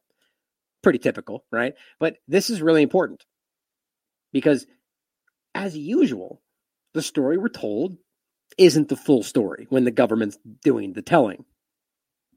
A lot about monkeypox, so Mystery Theater, this edition is going to be the origins of monkeypox. Let's find out where monkeypox actually came from, because a lot of people don't know. It's all a bit mysterious and murky here, so let's go into some science Mystery Theater and find out. Now, I'm looking at the research on this, monkeypox mythology. This is an article by Dr. Sam and Mark Bailey, husband and wife team from New Zealand. And this is a fantastic, actually a stunning bit of research here in terms of scientific and biological research. You see a lot of familiar actors in here. So I'm going to point people to this article that's on Dr. Sam Bailey's website. There's a URL as well that you can visit. But obviously there's links to all of the CDC papers and the research that charts the history of monkeypox and the science as well. But let's take a closer look at that. The origins of monkeypox. What do we know about monkeypox? First discovered in 1958, 2 outbreaks of pox-like diseases in colonies of monkeys kept for research. First human cases recorded in 1970 in the Democratic Republic of Congo. In humans, the symptoms of monkeypox are similar but milder than the symptoms of smallpox. So the implication is that these are 2 related diseases or related viruses. So they go on. In Africa, monkeypox has been shown to cause death in as many as 1 in 10 people who contract the disease. That's an alleged case fatality rate, I suppose, of 10%. You've probably seen that. Yes, widely quoted. Yes. Which, by the way, is immediately disproven if they're arguing these are monkeypox cases by the fact that none of them have died. So either it's not, or it's not even there, or they're lying about the percentage. But you see, these things don't change. They're still, as they keep pointing out, they keep citing that number. That's what you're going to hear in the news, because until we don't, like, the argument is always like, well, we don't know for sure, therefore we're going to keep citing the thing we know isn't true. Sort of how, like, in Yemen, the argument was, well, there's only been 10,000 people that have died there for a decade, because then it turned out that the reporting system had stalled 9 years ago, and they just go, oh, well, we just kept pointing out the number that we knew. So you knew you were lying because you didn't have new updated information, and instead of telling us we didn't have the full information, you just kept citing the old broken number. That's obviously by design. For those that don't follow the Yemen story, that may not make sense, but it's the same point, right? You know that's not true based on the real world example of what we're dealing with, but you keep citing 10% because, well, we don't know. And in reverse, they would do the opposite if it's not something they want you to see. It's all subjective. So that is where that comes from. It's from the CDC's document. There's a URL at the bottom of the page if you want to screenshot that and learn more from the CDC's documents themselves, or get it from Dr. Sam and Mark Bailey's article. But historically, monkeypox has been virtually unheard of in the first world countries, and rare cases are usually in people that have recently arrived from Africa. Very rare, so no one's really seen any outbreaks. There's been 1 alleged outbreak before this latest scare. Well, there were 2 in the UK, 2017 and 2018, but it was 2 or 3 people in each case, so it really wasn't an outbreak. You couldn't describe it as an outbreak. Yeah, well, we couldn't back then, but now it's it's an outbreak. 2 people is an outbreak now, apparently. So only recorded outbreaks of monkeypox in the first world. The main one we're talking about here is 2003 in the United States. We'll break that down in a second. Cases declared in 6 states, said to be caused by African prairie dogs, or these are rodents, we presume, that were imported to Texas from Ghana. So apparently they went from monkeys to prairie dogs, African prairie dogs, and then somehow jumped to humans. So that's the claim there by the CDC, who are the monkeypox. So the CDC has the origins of monkeypox story copyrighted, and they own this story. So person-to-person spread of the virus is thought to occur principally between the oropharyngeal exudates. I guess that's inflamed tonsils, and although it's clear that this has never been scientifically established. So that's as with most everything in these conversations, it's all run on expert assumption. Hypothesis. So again, we're taking this directly from the academic literature that's cited in the CDC. Which, by the way, to elaborate that quickly, is I'm not saying it's not something you should dismiss. I mean, experts are experts for a reason, but not always, right? We've seen that COVID-19 really blow up that argument. There's plenty of experts that are just doing what they're paid to do and told to do. And that's just human nature. But there's plenty of them that are very talented people that may be misguided, or maybe they see the whole picture. The point is, experts you should listen to. Pretty clear, right? Same thing they would argue. But the problem is, you're not supposed to blindly trust them either. That's the thing they don't want you to think about, right? Listen, trust your betters. Well, what about the thing we first said? Couldn't they be wrong? Historically, that's true. Obviously.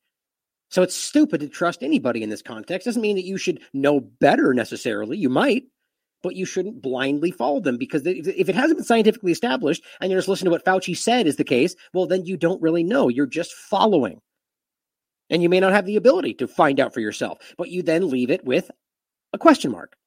That's the reality that we need to be okay with, that we don't have the answers to everything. And it's okay to walk away saying, I don't know. But today, that's part of the two-party illusion problem. They've pitted you in a position where you have to choose a side. So if you either pick Fauci or you pick the other side, no, you walk away going, I don't trust any of them. And I don't know for sure. But we've been put in a position where that's not okay, apparently. Like, it makes people uncomfortable to not walk away picking an answer, not finding an answer, picking an answer. Report, and that is the story of the origins. So here's where it gets really interesting. The virus is thought to have been transmitted from African animals, monkeys to rats, or prairie dogs to humans. So individuals had illnesses onset within 21 days after exposure of the monkeypox virus. 21 days is quite interesting to me. Alleged monkeypox virus were classified as having a probable case of infection. So it just starts to get murky. So preliminary conclusion here, loose criteria, and in effect, they're maybe being accused here of pathologizing a normal state of illness, or it could be a number of other things. The symptoms tend to mirror about 100 different other illnesses. So it's like COVID, it's very difficult to distinguish between or to say specifically what you might have because there's so many other things that have the same thing. Now, this is very interesting. The CDC's weekly reports in 2003, this is the big outbreak, stated that out of 71 cases, only 2 patients, both children, had serious clinical illnesses. Both of these patients had recovered. This was back in 2003. Yeah, but let's keep citing 10% death rate, right? Because clearly that's not true. 71 cases, nobody died. Only 2 of them got sick, seriously ill. Both were kids, by the way, and they recovered. That's the big 2003 outbreak they point at to make that. So what are we talking about? This is very clearly not something that should be even taken up the airways, especially when they claim we're in the biggest pandemic of the century. Why is this being focused on? Isn't COVID the big danger? None of it makes sense. It's just about keeping the narrative flowing. Now, you can disagree with that, but you have to acknowledge that this is not what they're telling you it is. That doesn't look like a case fatality rate of 10%. It doesn't, and this is the problem. That's the disconnect on this. But what about the case fatality rate? In Africa, they don't match up. So this is the last big outbreak. So everything that our health agencies say and know about monkeypox is based on the 2003 outbreak in the United States that was chronicled and documented by the CDC. So that's literally our whole story on monkeypox is based on that. We're breaking down that story for you right now, and we're asking the question, is this a real thing? Is this a real sort of pandemic potential pathogen? And don't forget, guys, there's plenty of experts. And experts, I'm talking about people that are whatever you would like. I forget the actual term of the person we're talking about, virologist, I believe, but a person whose focus is on monkeypox. Right, a person that studies these things in the lab is there. These are the people that have openly discussed how they believe, some of them, not all of them, that these things are being conflated. that in fact, when you really dive into it, you find out that smallpox, monkeypox, cowpox, horsepox, they're all the same thing. Chickenpox, different forms, variations, and so on, but it's all the same thing. So to frame them as different things in general to give different vaccinations is all an illusion. Sound familiar? It's very interesting. Variants and different conversations. I mean, we've seen this happen before. Now, then you could take it even further and argue that these things aren't there to begin with, and you'd have a fair argument to make based on what we're seeing. So let's go a little bit further. Individuals who contracted the monkeypox were infected by prairie dogs, allegedly. There's no human-to-human transmission was documented between these people. That is very odd. Yeah. So we're told it's very contagious. It's spreading across the northern hemisphere. We all need to get vaccinated. And here's the last major outbreak on record. This is the science, and no human-to-human transmission recorded during that time. All came from the prairie dogs. Very strange, isn't it? Anyway, it gets weirder. They admitted that to including that the analyses were limited to incomplete reporting or recall of information by patients. And because of the retrospective nature of the study, we were unable to obtain highly detailed data. Wow. The science just gets weaker and weaker. And understand, the analyses were limited to incomplete reporting or recall of information by patients. Well, doesn't that sound weirdly similar to the NBC story they just retracted or quietly deleted without comment about the person claiming they got it based on symptoms, based on perceived situations? I mean, they're setting this up all over again. Again, whether this becomes that next COVID thing or not, I'm still on the fence about it, because this could just fall off the map tomorrow and we would never talk about it again, which says everything. Or, as we see, if the WHO pushes in, this could be the next thing, just as easy as anything else. But it's all based on a house of cards, a house on sand, guys. That's what we're staring at. But it doesn't even matter, because it's going to jump to the next part, and we're going to jump into the situation where they're going to start calling you a terrorist and, you're killing people by not acknowledging that we're all in danger. And it's right back at square one. The deeper you dig into this, and Dr. Sam and Mark Bailey have done a brilliant job of this. Now, here is the evidence. This is, the CDC has provided this electron micrograph static image of what is dead tissue. And they claim that that's on the right-hand side, that's monkeypox. And on the left-hand side is some mature virons. You know what that tells you right there? That it wasn't isolated by the truest definition of the word, which everyone tries to have a opinion about today. But it's very easy to point out that's what the people that are standing their ground are making clear with the discussion of Koch's postulates and everything else.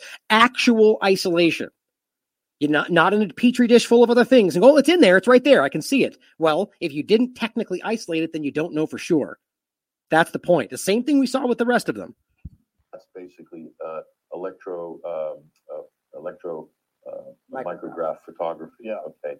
So can you really draw any conclusions about the biological role based on these imaged particles? And the answer is uncertain.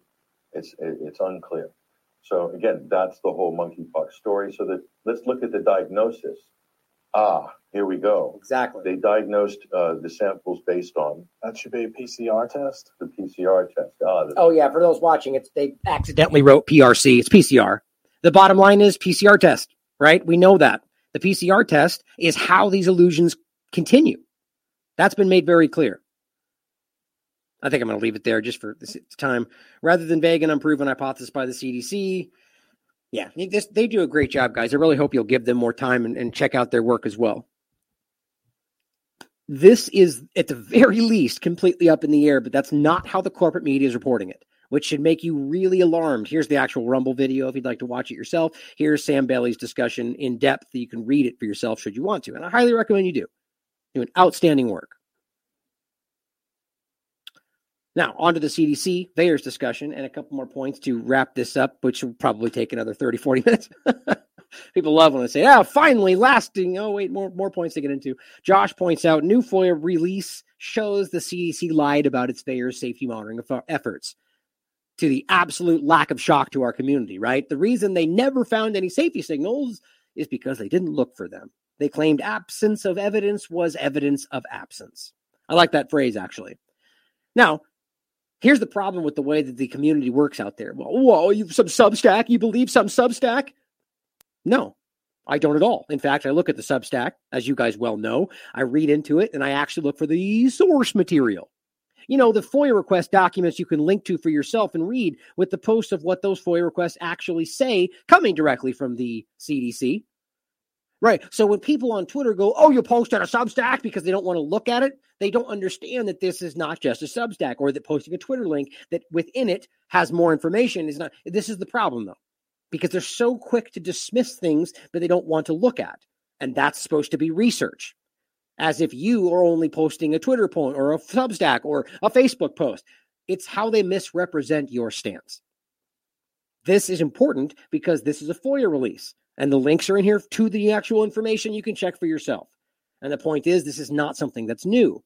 This is important because they've already been caught for this. What you're seeing here is the information that makes very clear that they never even looked into what they pretended they had looked into and dismissed. As it says, it turns out the CDC wasn't even looking for safety signals. Yes, this is his reporting about the FOIA request. They say they were going to use the most basic standard pharmacovigilance method by calculating what are called proportional reporting ratios, or PRRs, to monitor VAERS. But it turns out they didn't. And then they turned around and said they weren't seeing any safety signals in VAERS, which we've heard them say. They forgot to mention that they weren't looking for any. They took a page from the pharma playbook. Don't look for safety problems, then claim the absence of evidence is evidence of absence. Now you can see their breakdown of explaining what PRRs are and what they mean, and when this is them claiming what they were going to do. That's why the photo is there. And it says, at my request, the amazing legal team at the Children's Health Defense submitted a FOIA request to CDC asking for copies of weekly tables they said would produce from February 1st to September 30th, 2021. Copies of all tables, analyses, and reports generated in connection with signal detection analyses as described in sections 2.3, 2.5, and the SOP document, standard operating procedure, from those time periods. Well, guess what? In their response letter, they state that no PRRs were conducted by CDC. That's from the CDC's own response.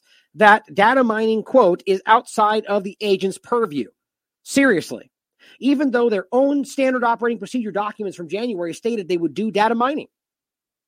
The response letter goes on to say that the agency has conducted signal assessments as described in section 2.5. That assessment involved no formal records. Again, posting out that you can read what they're saying. So then what kind of records did it involve? People chatting about all the vaccine injuries over drinks at work? I mean, it's a good question to ask. The point being, if it wasn't formal, what was it? Are they pulling Twitter posts? How do they, if it's not, this is the problem about this. They're not doing it is the point.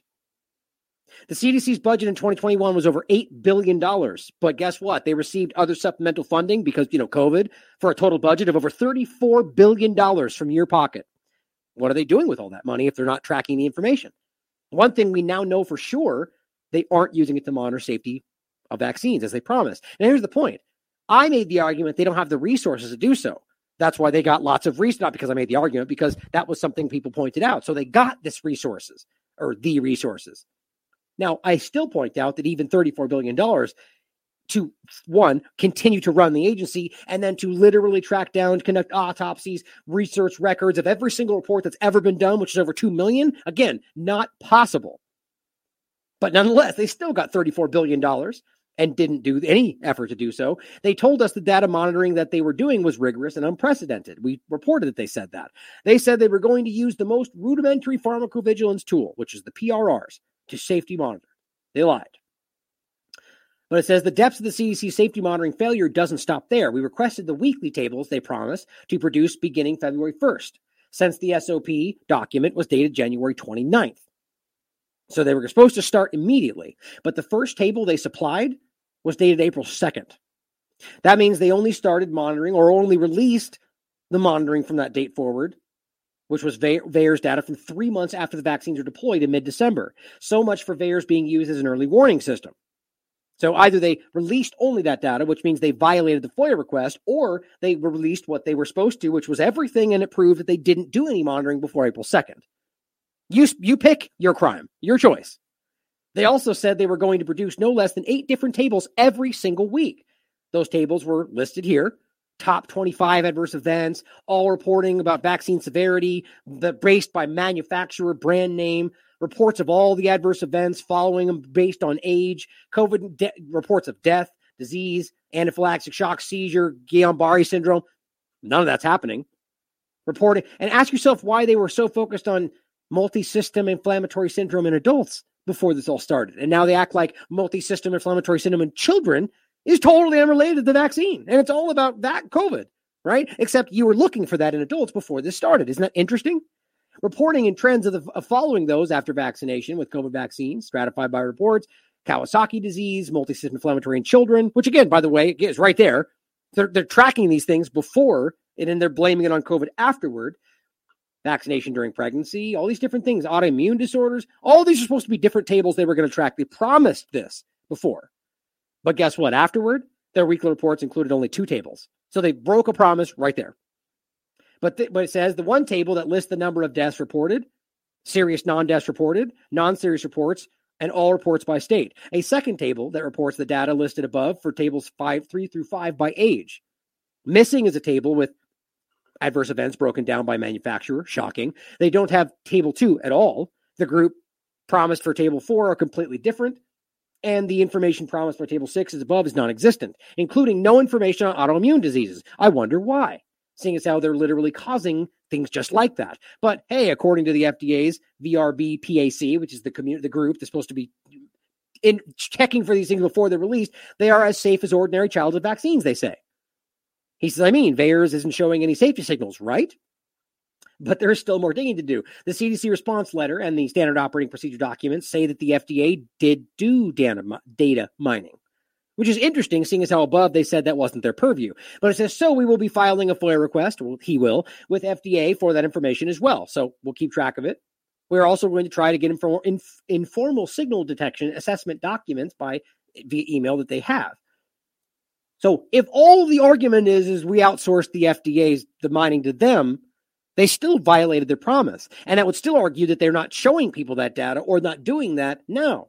People who are willing to defend the CDC's negligence will tell you that the PRRs are outmodeled, and the CDC is now using more sophisticated methods using other data sources like the Vaccine Safety Data Link. Well, you could, as it even says here, you could make that argument. But isn't that a goalpost move? Yes. Same thing as saying, Koch's postulates is outdated and now archaic. Well, fine. That's not what you were saying right before this started and acting like that's the gold standard to be modeled after. But then the moment that and by the way, plenty were making that argument beforehand. But people in general, in the mainstream argument were the ones holding that. And then suddenly when it wasn't being met, you go, well, it's outdated. The question is it still the gold standard? Yes. So you can't then go, well, it's outdated. Well, you can make that statement, but you can't pretend by not meeting it, it therefore doesn't matter anymore. The moment that you tried to meet it and failed. If it didn't matter, why'd you try to meet it? Because they did, and I've made that point clear. The point here is that they're saying, well, it's outdated. The PRRs don't make sense anymore, so we should use this instead. Well, then why did they say they would do it and then failed to do so? And it only becomes outdated when you realize they didn't even try. But it says all of that is irrelevant to the key point. They stated they were going to calculate the PRRs. They even say that they would in their revised standard operating procedure document dated February 2nd, 2022. And they still didn't. It completely failed to capture the myocarditis signal. The point is that the system they're pointing to as the reason the PRRs are outdated, or that they should transition from, the Vaccine Safety Data Link. Their point is it didn't pick up myocarditis, did it? Neither one of them did, because they're ignoring VAERS, which did pick up the myocarditis signal, but the system they're using in lieu of that, as if it's outdated, is the system we was pointed at, and they did not, or they ignored it, however you look at it. Obvious that's a problem. It was fake news when it started. Not even there. Utter fake news. You're misinforming people. Then it became, well, it's super, super, super rare. Then it again kept stepping back to where now we'll get to the next point in regard to how it actually is much more serious than they ever let on. One that somebody was bleeding about in the Twitter back and forth conversations today that I just don't have patience for. Peer-reviewed science that they pretend isn't there, as usual, the incidence of myocarditis and pericarditis in post-COVID-19 unvaccinated patients. The bottom line is they find, and I'll point this out again in a minute, that there is no association with myocarditis or pericarditis from people post-COVID-19. Very clear, peer-reviewed. Then it goes on to say, we did not observe an increased incidence of either pericarditis or myocarditis in adult patients recovering from COVID-19 infection. And the point is that if you have zero correlation between COVID-19 and myocarditis, then it's quite obvious that the risk you're gaining from the injection is more. 0 is less than everything. 1 or 2 or 3 or any number is more than 0. So if you're claiming, as they have admitted to, that there is an increased risk of myocarditis after the shot, and they're telling you based on their peer-reviewed science that there is no increased risk after COVID-19, well, that's a pretty fair and obvious thing to point out, that the increased risk of the vaccination COVID myocarditis risk is more than COVID. Therefore, you have a higher risk from that taking the injection. It's pretty basic, based on this peer-reviewed science. Now, there could be other science that comes out that contradicts that, and we can talk about that too, but you cannot ignore the peer-reviewed science that says that just because you found something you like better.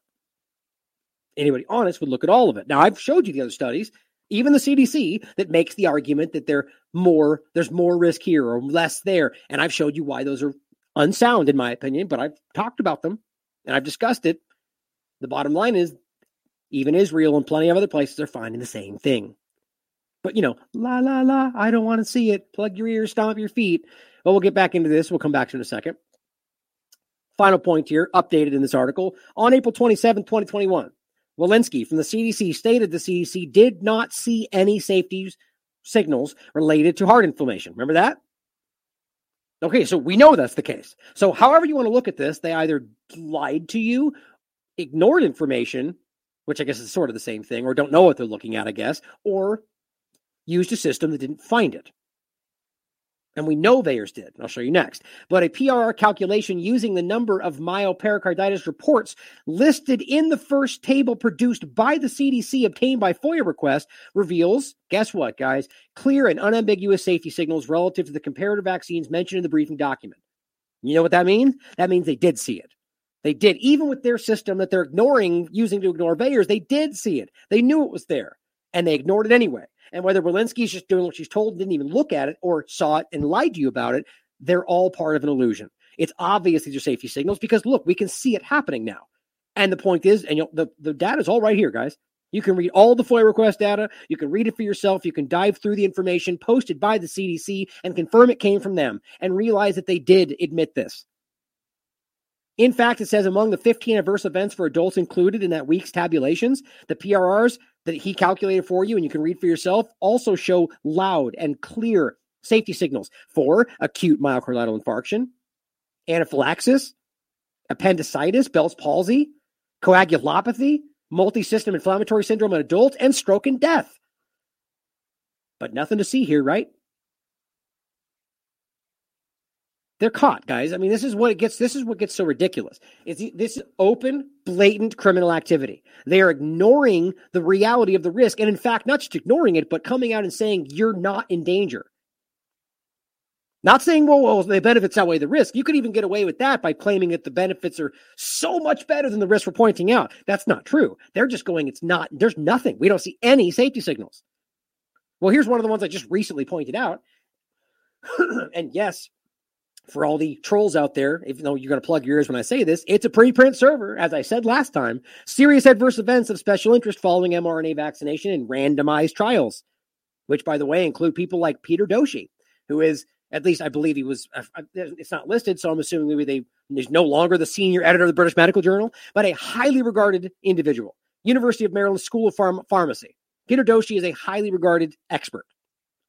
And yes, this is a study, despite the ignorant comments online, where they have an abstract introduction, results, and discussion around the data that they're investigating. Now, it doesn't, just because it's a study does not mean that it's what people who stupidly don't understand these things would apply to it.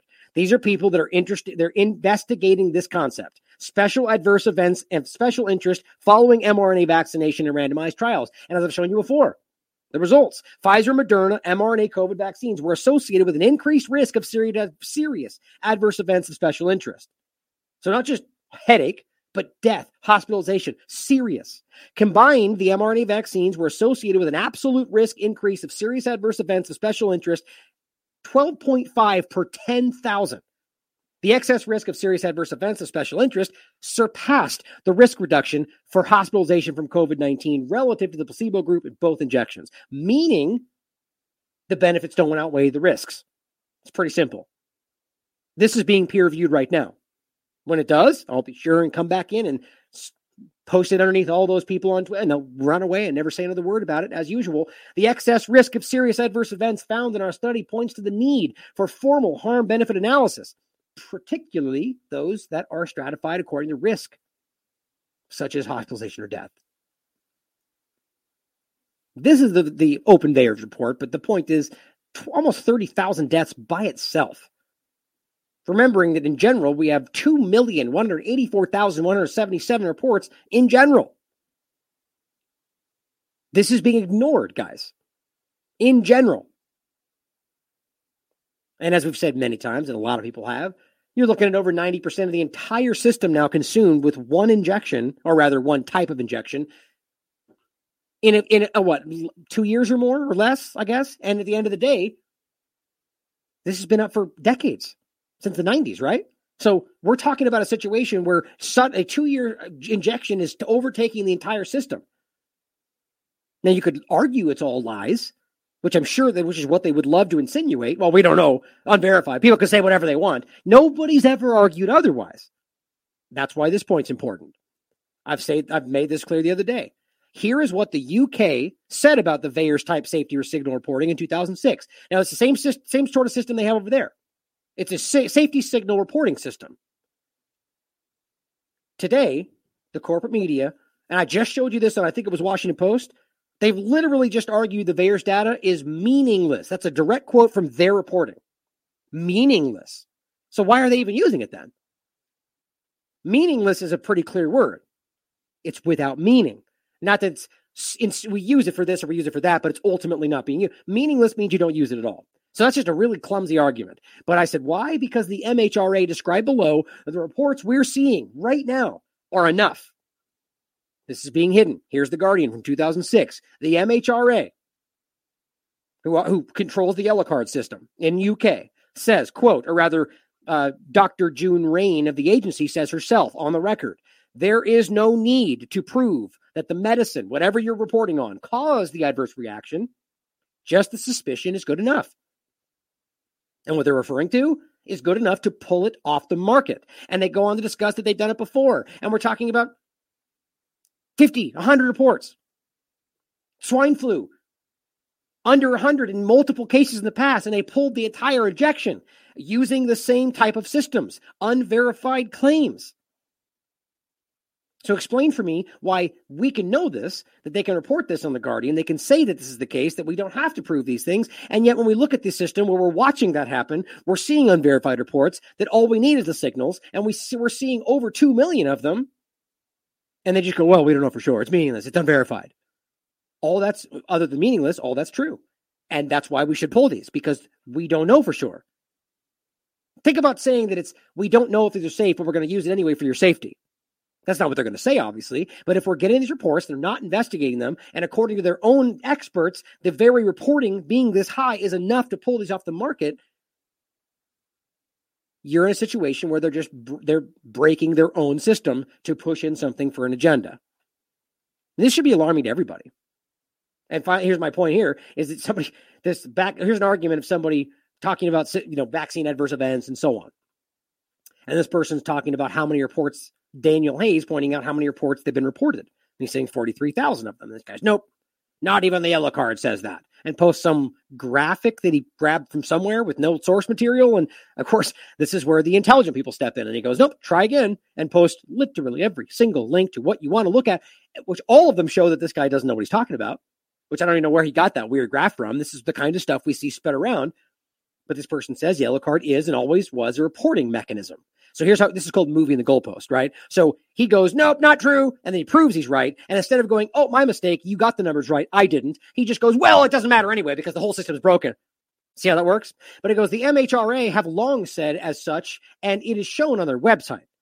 Right. So nobody argued that it's a provable system. He goes, the only true death count is from the ONS based on certification. Yellow card side effects include pregnancy. That's how trustworthy it is. And Daniel steps in and posts my link, which Ends the conversation. It doesn't matter is the point. Even the UK yellow card system made clear that just the hypothetical threat, just the signals are the only reason it's there. That's why it was designed that way. Now the very design is being pointed out as the reason that it doesn't prove what they're saying. Think about how ridiculously Orwellian that is. And of course I come in at crickets, right? It's because that's what we need to do. Stop playing these games. Same with the collapsing athlete conversation, right?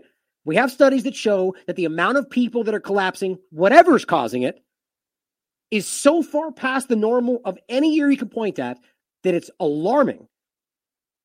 One of the two I keep pointing at that the people actually use to argue we're crazy shows you 1 to 40,000, about 1 to 40, 1 to 80,000 in a given year. And there's different reports from FIFA or another NIH article that do more countries, but it's generally about the same. And anyone you look at, I've shown you all 4 of the ones I've used, are very clearly more, or the argument would be that what we're seeing today is more than what they're saying is normal.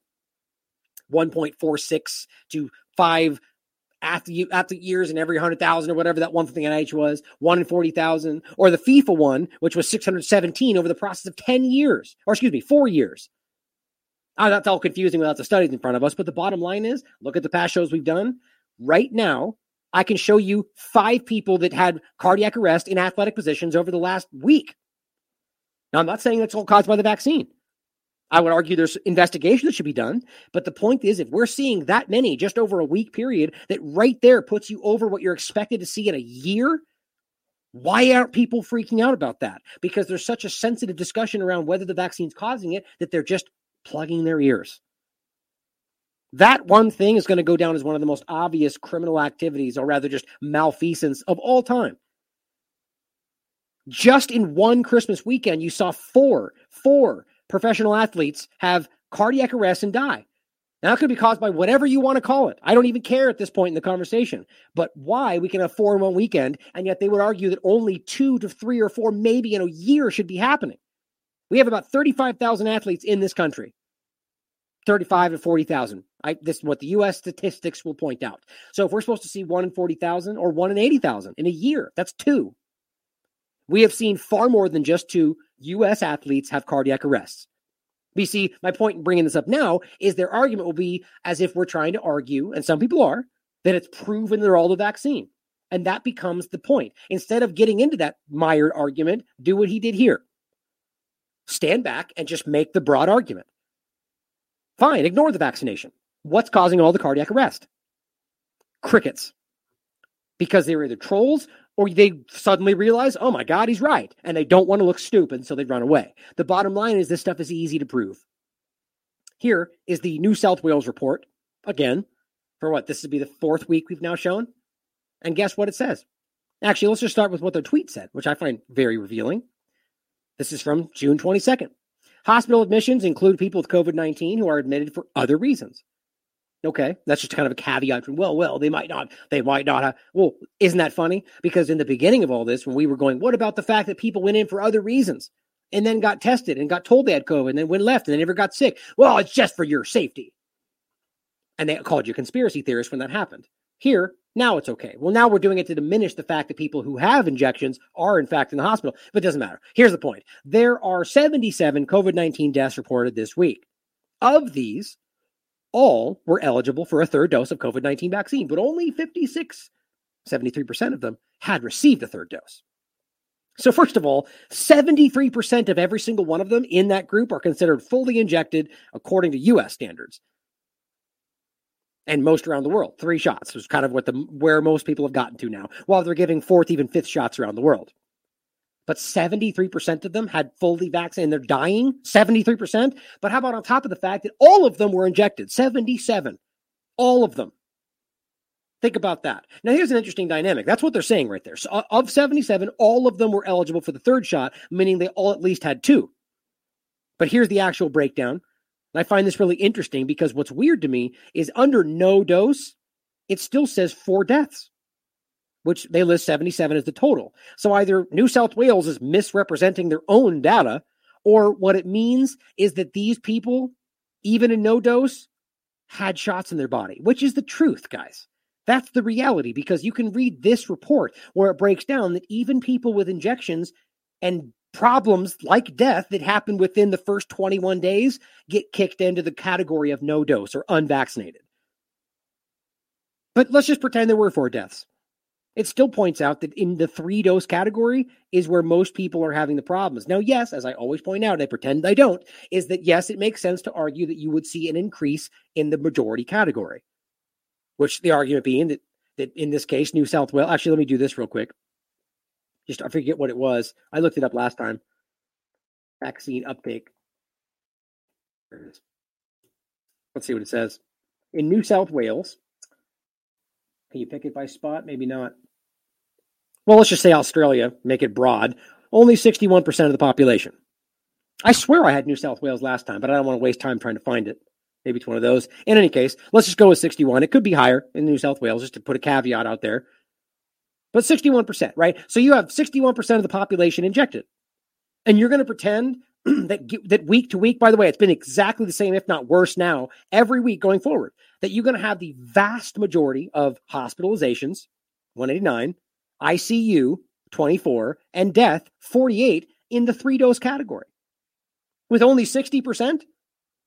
So you're telling me 40% of the population, which is, getting reasonably close to half, are not injected with the fully injected category, but you're telling me that these people are, the argument should be that these people down here should be falling in the streets, right? That's what they keep wanting to tell you, that you're super, super at the most risk.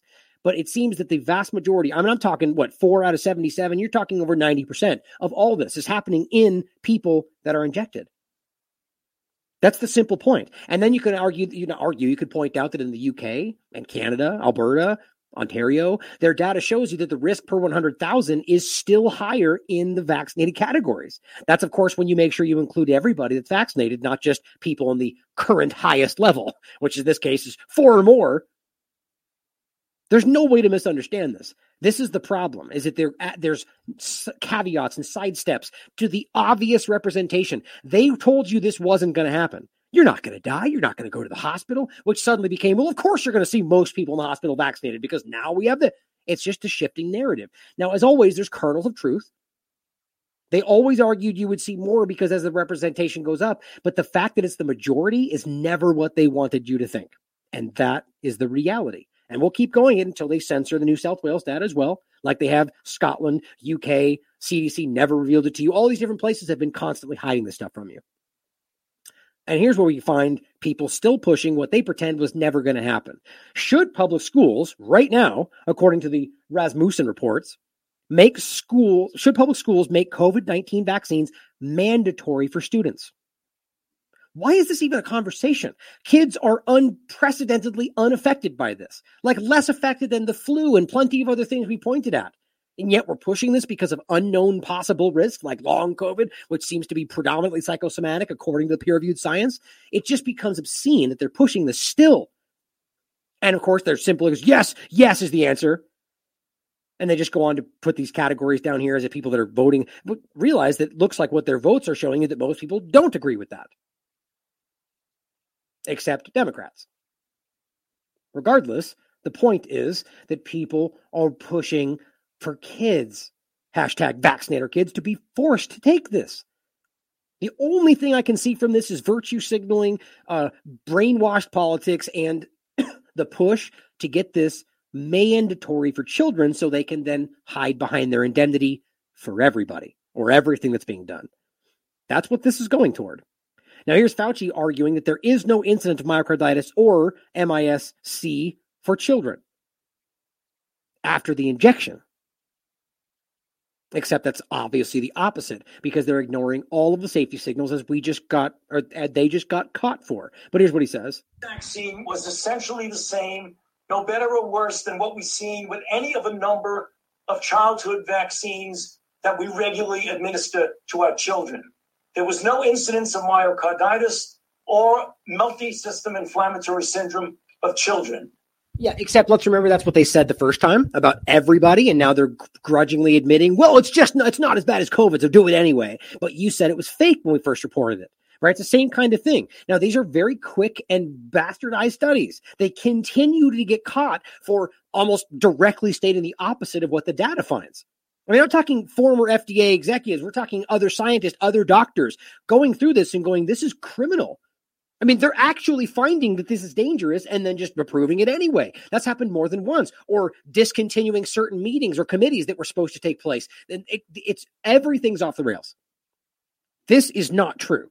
We are seeing everywhere that this is the case. From all the studies from Israel and everywhere else. I mean, this is what I was just pointing at. New study links COVID vaccines to 25% increase in cardiac arrest for every age group. It varies, but it's across the board. Anybody that takes this shot is taking an increased risk of cardiac arrest.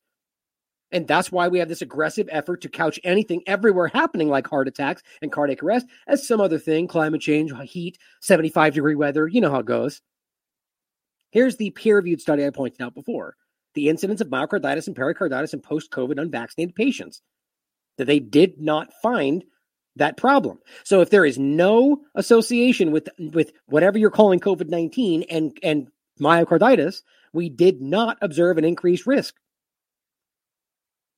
Post-COVID infection was not associated with either of them. That means that you are gaining a risk. Just because they say they didn't see it in this study, the point is they've already admitted it definitely increases the risk for anybody that takes it. So you're giving children that don't need this, who aren't at risk from COVID, as your own studies find, as the Oxford Calculator proves, something that increases their risk of a heart problem. Now, even mild, as their own NIH study finds, increases your risk of mortality by up to 56% over the next 10 years. That's the NIH's own myocarditis study from before COVID-19. But yet, here we are, arguing that just because because we didn't see this big problem in our study, therefore it should be given to them. This is running on the assumption that COVID is so dangerous for kids that we should be okay with that. As long as it doesn't kill them, we should give it to them, is sort of the argument. They're not at risk. I mean, facetious about the kill them part. I mean, it doesn't give them a heart problem, so it's good then. Well, that's a pretty weird, slippery slope, isn't it? But here's another expert who spoke up before we got here, I think it was 2021, who was telling you that these things were never designed to work, which we should know. We've made this argument before, but there's a million different arguments you could make about why they already knew this wasn't going to work, and all the potential risks are coming along with potentially no benefit at all. From the middle of last year, the mantra has been from big pharma and government all over the world that the vaccines are going to save us. So the plan has been to roll them out on massive scale. And there's been a propaganda campaign associated with that vaccine rollout. So there are all these newfangled expression vector vaccines, which are potentially very dangerous. But do they work? Does a jab in the arm vaccine, can that possibly protect you against being infected with COVID-19? Well, I have to be quite emphatic now, categorical, and use my authority as one of the researchers 50 years ago developing the concept of local mucosal immunity and secretory IgA in the nose, mouth, and gastrointestinal tract. None of those vaccines put into the arms can possibly activate that immunity. They say it can't work, just on first principles. Now, what angers me is that Big Pharma, all my scientific colleagues in Australia, Peter Doherty, John Shine, all the senior scientists advocating the vaccine, they know that. They know the vaccine can't work. It doesn't activate local mucosal oronasal immunity. You have to induce that. And that's how herd immunity develops in the population, by the way. That's how we get natural immunity. But they can't work because they don't activate that. See, the IgA molecule is a specialised antibody that doesn't activate the cytokine storms or all the other antibody enhancement effects that Professor Dolores Kale talked about. It's just a simple binder. It's a highly avid multi-point binder that literally ties up a virus, neutralises it, prevents it getting into the cell to cause havoc, neutralises toxins, neutralises any bacterial pathogen that's trying to get in through our nose and mouth and respiratory tract or gastrointestinal tract. Now, I know all this because I've worked in the area. And none of the current jab in the arms can possibly activate that immunity. So the first thing, and I want to say it emphatically, and I'll take on all comers on this one, it can't work. They can't work. So that is a big lie that has been pushed on the human population. And why isn't anybody having these conversations? I mean, this guy is clearly an expert in this regard. He is somebody that should be listened to in this exact conversation. I mean, it's baffling to me. What you should do is pick the bit of the virus that's genetically most stable. Now, I don't know that we knew it at the beginning, but it's certainly true now that the thing that undergoes variation most quickly is the spike protein. That's a shame. So now you've picked something that's going to rapidly go out of focus. It'll rapidly evolve to a different variant, and your vaccine won't work anymore. But here's something else they definitely did know. You would pick a part of the virus that is, this is important, most different from humans. So viruses and humans and fungi and bacteria are all living organisms. They have some relationships because we all probably originated from the same, instantiation of life, however that happens. And then there's been evolution ever since. And so there's similarities and differences. What you do is you can run searches and you can find a bit of the virus that's most virusy and most dissimilar from anything else that's in your body. And if you do that, you don't pick spike protein. Spike protein is slightly similar to lots of bits of human. Not very, slightly similar to lots of bits of human. Guess what happens if you do that? You make an immune response to bits of protein that look a bit like you. And sometimes you end up with a spillover. That's called an autoimmune response. So you start to attack your own body. Where have you heard that before? So just to say again, you deselect things that are toxic in their own right. You pick things that are genetically stable, and you pick things that are most different from humans. All three of those, in the words of patents, they would teach you away from picking spike protein. But guess what? Moderna picks spike protein. Oh, and so does Pfizer and AstraZeneca and Johnson & Johnson. Yeah. So I put it to you, colleagues, any scientists out there, or just logical people, how the hell would they pick? No team I was ever part of would ever have picked bloody spike protein for this virus, this vaccine. And you know what? If we did, and we had competing groups, we would not all four of us make the same mistake. It is not possible. Good drug discoverers. It's not a mistake. Mike, in your view, that's not a mistake then. So I believe it's collusion and malfeasance. They did it on purpose, knowing it would hurt you. It's a big statement, right? And the reason I played it afterwards is the same point. These are highly regarded experts with massive credentials that are telling you, I know these people. I know they know what I know, right? Now, and this is what's so frustrating is people like Michael Yeadon especially, who 30-year veteran from Pfizer, who no longer works there and is now calling out the illusion, is being called a conspiracy theorist because he's saying something today you're not allowed to say. Now, does that call into question all of his 30 years of work that he did with Pfizer? Well, I'm sure as hell they're not going to do that. What about all the things he worked on? What all the drugs that are still being used that he was along, right? You see how that works? So you're either debunked or you're not, apparently, according to the current situation. But if he's debunked, well, so is a lot of the things they've continued to do. It's obviously a stupid thing to say. He's obviously a very intelligent person. You can argue he could be wrong in this case, but he knows this information. So does the other guy who was talking about the injection model. These things are not supposed to be, they know better. It's hard to miss that. And here's people like Biden being trotted out who is pushing the idea that you should get your kids injected. Are we pretending like people don't know that's there? It was every channel said it for 3 days straight. Now you're all 4-month-old, 5 months old can go get it, blah, blah, blah. Go get your kids vaccinated. Go get your kids vaccinated. It's safe and effective. It's everywhere. The fact that he has to stand up from the White House and say, get your kids vaccinated. There's a problem here, guys. Like, this is crazy. Now, and this is under the guise that this is because it's in everyone's best interest. It's not. There's no reason this makes sense other than some kind of agenda. These kids are not in danger. This thing is obviously dangerous for everybody, especially for children. And if you think it's in your best interest, well, sure, that's your choice. But you pretend like this needs to happen. And to stand up and make this statement, which then allows these public schools to push it on their children, to coerce it on their children because they believe it's the right thing. They're caught up in the politics, or maybe they don't care. This is criminal. Everything about this. It says these safe and effective vaccines approved for our youngest kids. This is President Biden's Twitter account lying about approved. You guys, please, where are the censors, right? What about the disinformation board? Isn't Biden going to get attacked for claiming these are approved? They're not. It's emergency authorization. So he's lying to you. But nobody cares, just like the original tweet that we talked about, right? Where was that? Right here. You're allowed to lie as long as it's in the direction of pro-vaccine. Well, it's going to protect you from dying. Well, good. Everyone reports it. Still there. Biden lying to you, saying it's approved. Still there. No big deal. It's crazy, isn't it?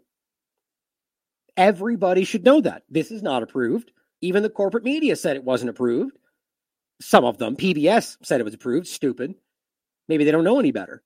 Maybe Biden doesn't know any better. I don't believe for 1 second that he's typing this out. I don't even think he's aware of this is on here. Probably wasn't even aware he gave this speech. But the point is, guys, that this is obviously fake news. But it's okayed fake news. You see, that's what the government board is meant to do.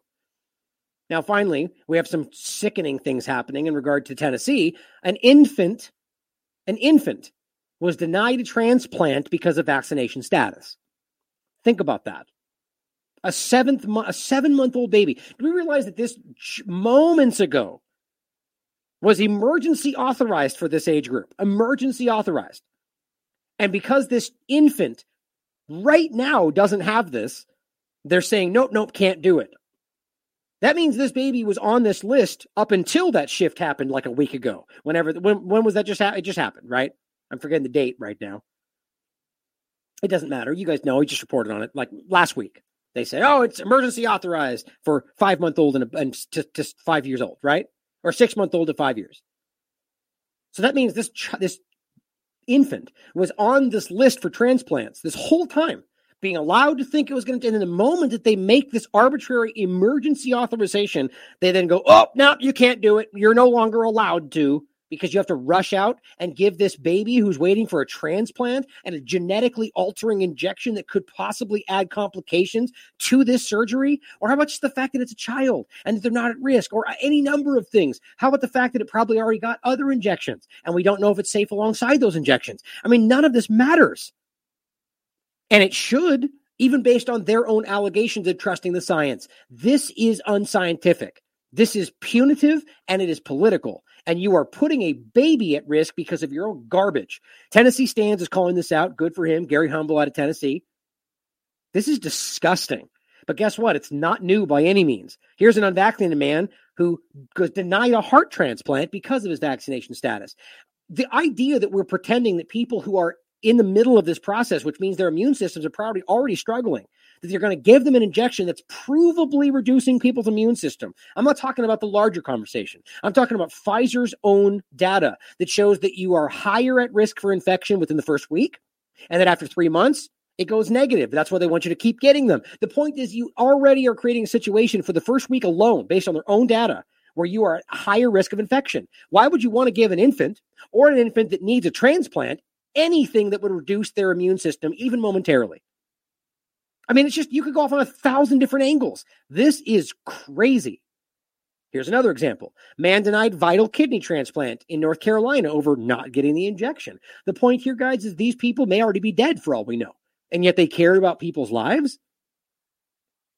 Finally, good decision. Some people actually are out there standing up for you, even if it's back and forth. Publix in Tennessee, at the very least, was kind of walking the line at first, masks and so on, but so were a lot of people. But right now, Publix won't give COVID vaccine to children under 5.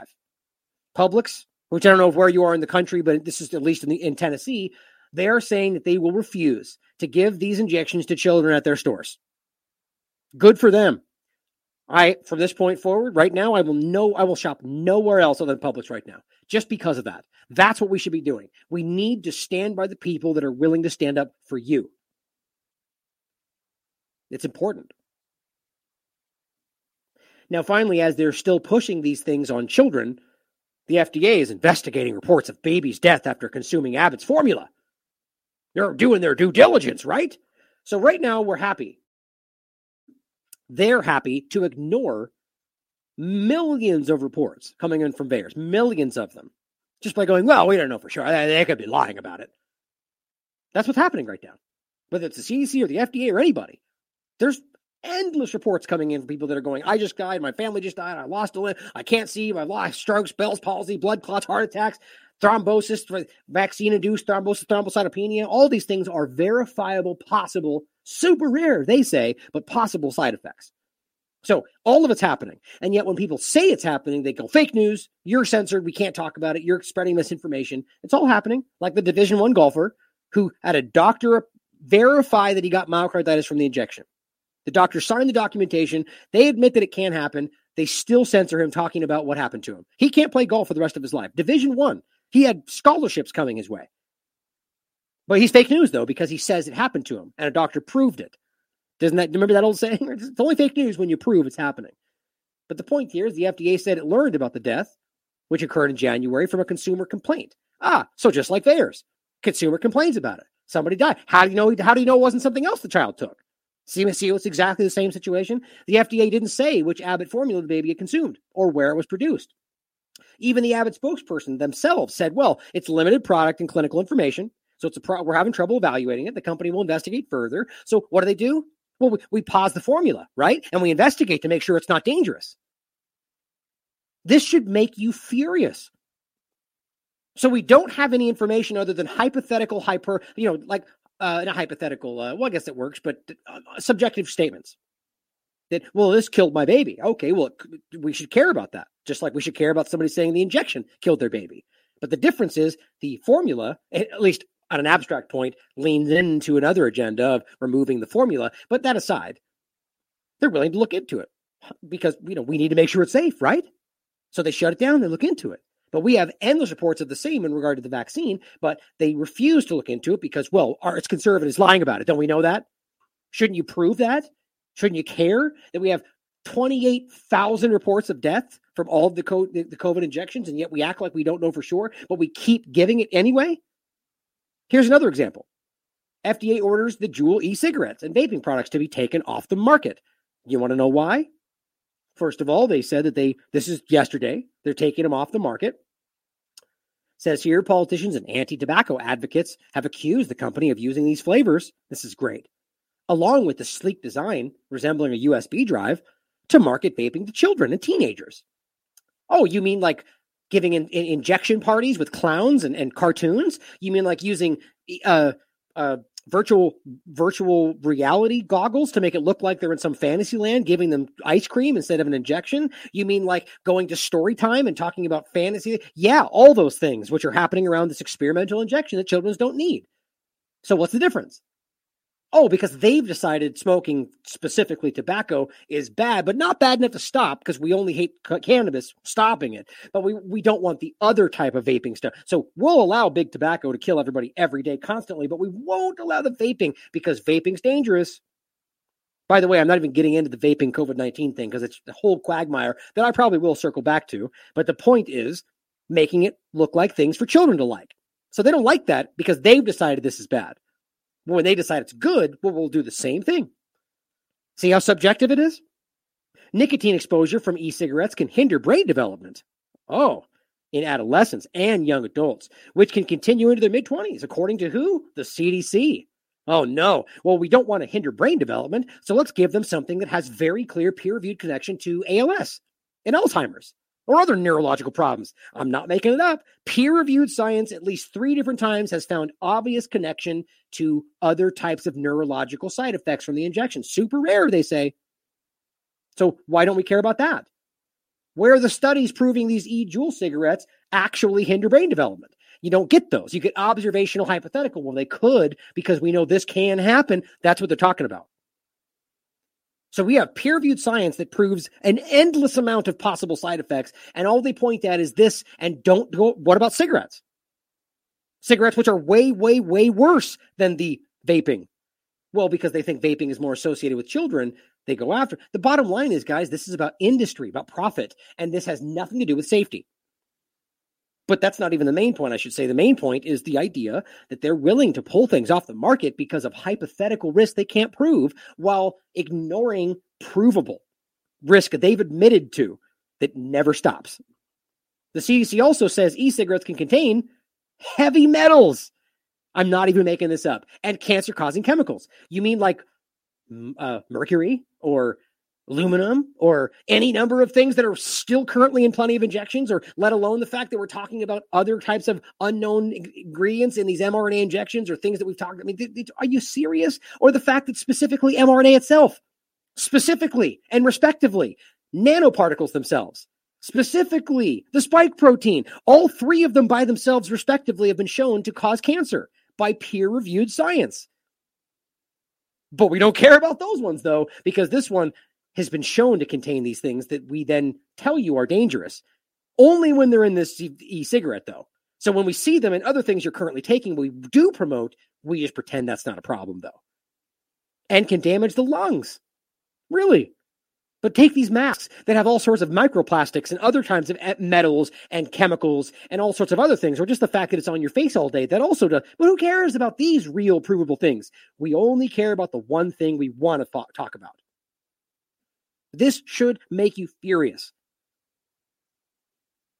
As Link points out, don't vape because it's bad for you. But here, try this experimental injection because causes a flurry of instant and long-term effects.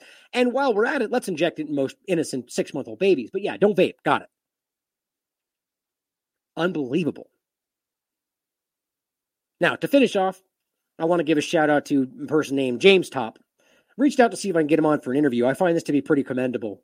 He's marching a 50-plus kilometer a day, which is crazy. For someone that did between 15 to 25 kilometers a day when I was doing the El Camino de Santiago, which is where that picture comes from for the Last American Vagabond. I'm the one that took that of people I was backpacking with. 50 kilometers a day, that is crazy. That's a lot. More, for those in the United States or other places, speaking miles, the only weird place in the world that does its own thing, that's way more than 50 miles. I forget the translation, but as it goes on to say, 4,297 kilometers from BC to Ottawa to protest the vax mandate, which he's declined as a soldier. He's doing something which the truckers' protest didn't do, but perhaps enabled. He's just met with a group of 17-plus Canadian politicians. Now, no way to diminish the truckers' protest. That's what he's saying. That's what started the impetus for why he's doing this. They're both something that we should support. But I think it's important to see that this person is doing sort of a Forrest Gump type thing, if you will, to draw attention to the fact that this is happening. And I just think that's great. I think good for him, whether it does what he wants to do or not. I think it's a commendable act. And so I'm going to include that. Here's the page for it. We all need to do what we can to draw attention to how terrible this all is. I'll leave you with this video that was shared with me today, which is a good breakdown of the difference between privileges and freedom. Now, I don't know if this is the Instagram channel that actually made it, or if it's just where we first saw it. But nonetheless, I'll point to this Instagram channel because that's where we saw it. And I'll leave you with this video today because I'll tell you, it's amazing the kind of things that we conflate today. Like constitutional rights with what we believe or what we want to be having, our political agendas, or simply in this case, the idea that being handed things because you did what you were told, pretending that that's getting your freedom back. Guys, this is it's insulting to your intelligence, like so many other things we've talked about today. It's time to stand up for these freedoms, these constitutional rights that they don't have the right to take away. That's the point. Now, and by the way, even using freedoms in that context, that in and of itself is part of the problem. These are inherent concepts, as the video makes clear itself, that freedom is something you give yourself. Freedom is something that you acknowledge yourself. Not anybody that gives you something, that's not freedom. It's a privilege that can be taken away the moment they want to. Stand up, guys. It's time to stand up. I love you all. As always, question everything. Come to your own conclusions. Stay vigilant. This is a shout out to all my vaccinated and unvaccinated friends. I would like to explain the difference between your freedom and the COVID injection. Does the injection really give you freedom? The answer is absolutely no. By having the injection, you don't get freedom, you get privileges. To be privileged is something very different to having freedom. Let me explain why. Freedom is not something that you can receive from anyone. Freedom is self-determined. Freedom allows you to decide what is right for you.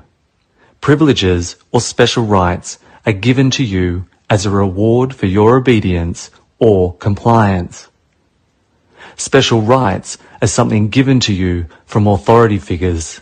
The reality is, though, anyone that gives you privilege can take them away at any time. They can randomly change the rules to suit themselves. So with the injection, you are not getting freedom. You are agreeing to the random discretion of the authorities. This is the exact opposite of freedom.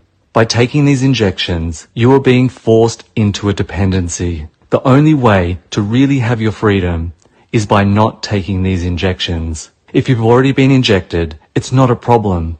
All you need to do is avoid taking any more injections. Just don't play the game. This pandemic will only last as long as you decide to play along. So I'm urging you, don't trade your freedom for privilege.